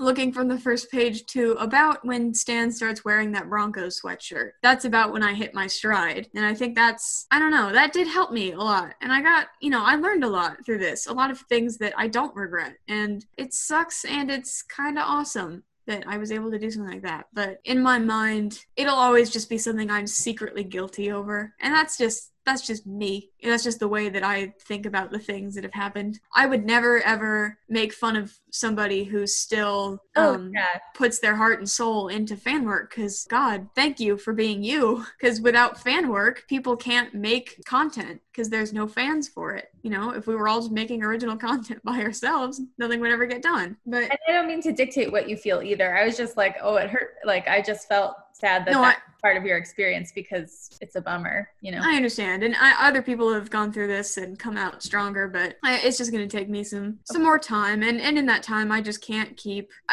putting myself through this guilt. And that's a really dramatic way to look at a silly cartoon. That would be like me saying, I just can't keep making Family Guy art anymore. I can't draw Peter Griffin one more time or I'm gonna cry. That just feels funny to say, but contextualizing it, if you zoom out far enough from anything, it'll seem absurd. I don't mean to get all dramatic and cry, but sometimes. Well, it's okay if you do. Everyone's allowed to be dramatic and cry at various points. Something I will say that I had on the outline and then I started thinking, well, do we really need to get into this? But I think you've raised it in everything you've said here, is that it's very, very, very hard to know why people are in what fandom and what they're getting out of it. And this is something that comes up all the time with South Park, both from people who don't know anything about South Park, who are just like, oh, why would you be in this fandom for this stupid cartoon about, little egg-shaped racists? Yeah. And also from people who are, and they're not wrong, I guess, but also from people who have been in the fandom or exposed to the fandom.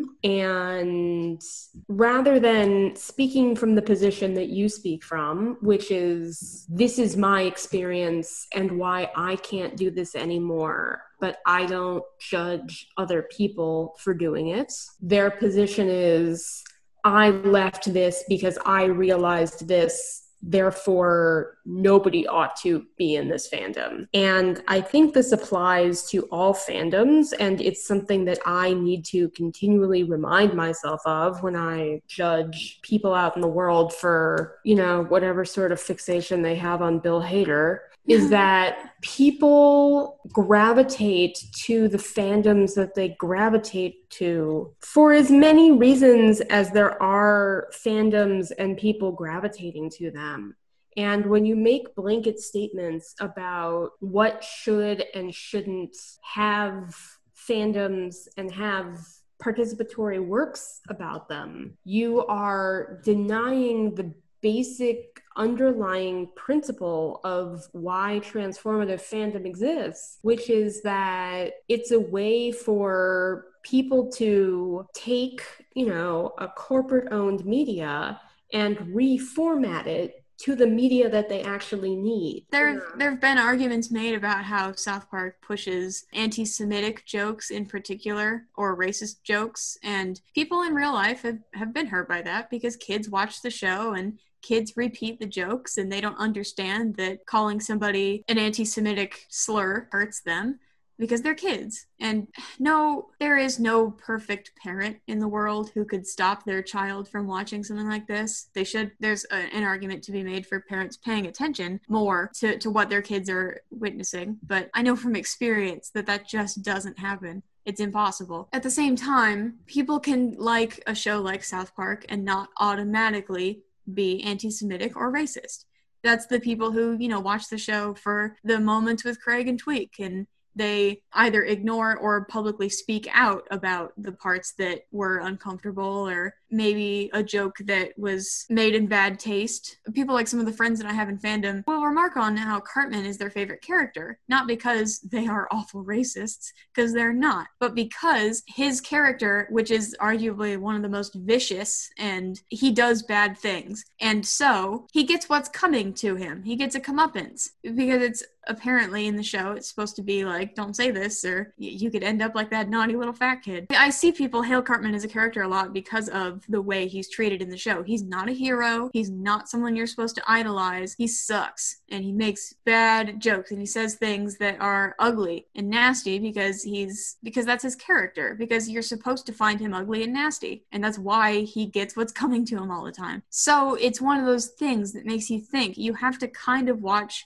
adult cartoons or cartoons that deal, or even just shows that deal with subject matter like that. And when you associate an entire fandom of people who speak out against that and make content for the parts that they like about the show, when you attribute something like anti-Semitic remarks in an episode to a whole fandom by calling them all anti-Semitic, that's a sign that you don't understand the relationship between a show and a fandom, because you don't have to like every single part about a TV show. You don't. There are parts of Parks and Rec I don't like. There are parts of Gravity Falls I don't like, but they're still some of my favorite TV shows. Saying South Park shouldn't have a fandom is like saying Star Trek shouldn't have a fandom because it sometimes deals with racism. It's not to say that people who watch Star Trek are some kind of masochists who like watching that kind of stuff. Is to say that they are able to look past it and to say, like, this was either a very constructive moment in the history of this TV show, or this was a hurtful joke that I wish hadn't been made in poor taste. This is why I always say it's a silly thing that I've done, because when I say I made a big comic about South Park where they were all older and some of them were gay, people look at me really funny and say, like, isn't that the show about the racist children? No. People are racist around them and they react to it. That's just my point of view after spending so much of my life analyzing it. And that's just something I wish could be discussed in a more open format like this, where liking parts of a show don't mean you agree with every single part of it. Just like liking a celebrity doesn't mean that you agree with literally every word that they say. And I guess with cancel culture becoming a thing lately, that's relevant. I really genuinely love this conversation. Even though like some parts of it are fraught, I really appreciate that like this is what we're talking about. Happy birthday, Secret. I cried. I really appreciate it. I guess what I'll end off by saying is that, I struggled with a lot of the things that you're talking about for many years in terms of like, am I wasting my time on fandom? And people don't understand what South Park fanfic is, and they hassle me about getting into check please. And all I can say is that eventually I just got to a point where I made it into my professional acumen. I just got to a point where I was like, you know what? I'm integrating this into my personality. And I have the freedom to do that because I work in the arts and I'm not going to be imperiled by making that kind of decision. But yeah, I don't know. Eventually I just made the decision that like, you know what? I'm a fucking fandom idiot and that's what I'm into and it gives me pleasure. And I'm just gonna like integrate it into my fuller life And a lot of people who I care about very deeply will really only like tolerate the fandom shit. Like they're not like mean about it, but like you can tell that like they're not really interested in it and they don't really feel like it's something they have to engage with, even though it's like a major part of my life. And fine, okay, fine, don't. But yeah, I don't know. That was my solution. That was my solution about how to like navigate all of this, was just to make it into all of me. And South Park fandom is something that I feel really weird about. I disagree with almost every actual position that is taken on the show. Yeah, I would second that. But something about the community and the friends that I've made, like built around this particular toxic clusterfuck, is just one of the most positive experiences I've had as an autonomous adult. Weird, right? Weird in the sense that it's just one of those little trivia details about you that other people might just not ever get to know. I will also say that this is something I've struggled with a lot. I haven't made a full professional integration, not so much because of what I'm interested in, but because I also have a lot of emotions on the internet that I don't want to integrate with my professional life. Oh, but just to be clear, it's not my name. You don't walk into work and they go, "Hi, Secret, how you doing?" Well, it's quarantine, so I don't walk into anywhere. Yeah, no, I mean, I know, but I'm mostly being flippant. I'm sorry, but I did recently talk to my therapist about my fanfic for the first time, and you know what? It went great. So I think everybody should talk to everybody about their fanfic. Thank you. The end. If you've listened to this kooky oppositional fandom South Park and Check Please episode of our podcast, thank you for sticking with it. Thank you to Jovi for coming and giving us a point of view that is rare on Check This Please. In closing, this has been kooky, but you know what? People who were passionate about this have made it for you to enjoy for free. You can appreciate that or not. This is something I would recommend for everybody to do about anything you like. Make something that only you care about. Don't make it for other people. Make it for yourself and produce it yourself and give yourself something to do in a fandom that does not totally hinge on people approving of you. Or do, if you want to make a living making polls about the outcomes of episodes, then you go ahead and do that. But it's so much more rewarding to do something that you care about, that you can identify with, that you can be proud of that you did. Not because other people loved it and you got popular and famous, but because you had fun and you spent time doing something that meant a lot to you. I would recommend that to anybody, whether you're doing it about South Park or Family Guy or whatever, about Marvel or, all your shit out there. There's so much, like, just make something, especially right now. Just make something subversive. Do a weird deep dive into whatever indie comic you want. It's just something that I think everybody should try at least once. And that's my official take. Get into a fandom, get so deep into a fandom that you forget every other work of fiction. Real deep into something. It doesn't matter if your girlfriend thinks you're crazy. Just do it, because it'll be more fun that way. And that's my official stance. And thank you very much for having me on your very fun and very rewarding podcast. Well, where can people find you if they want to learn more? I am Jovi Shark everywhere. That's JOVISHARK on Twitter, Tumblr, and that's it. I don't have an Instagram. I don't have a Pinterest. If you see my art re-uploaded on Instagram or Pinterest, please make sure it gets taken down, because I did not put it there on purpose. Where are we going next time? Next time, we are going to comic 1.16, Line Mates, or as they call them in the Check Please universe, husbands. I'm Secret OMG. You can find me on Tumblr as Camilliar, CAMILLIAR, or on AO3 as Familiar. And it was only during this recording that I realized my Check Please side blog could have been called Secret OMG CP, and I guess I really slept on that opportunity. Wow. Okay. Well, who else were we here today with? I'm Tomato. You can find me at tomatorights.tumblr.com or on AO3 at tomato_greens. I really wish that underscore were a hyphen, which is what it used to be on Fiction Press when I was 12. And that's where you can find me. I'm going to stop recording. And so I did. Happy birthday, Secret. I still can't put in the theme music. Maybe next time. Bye.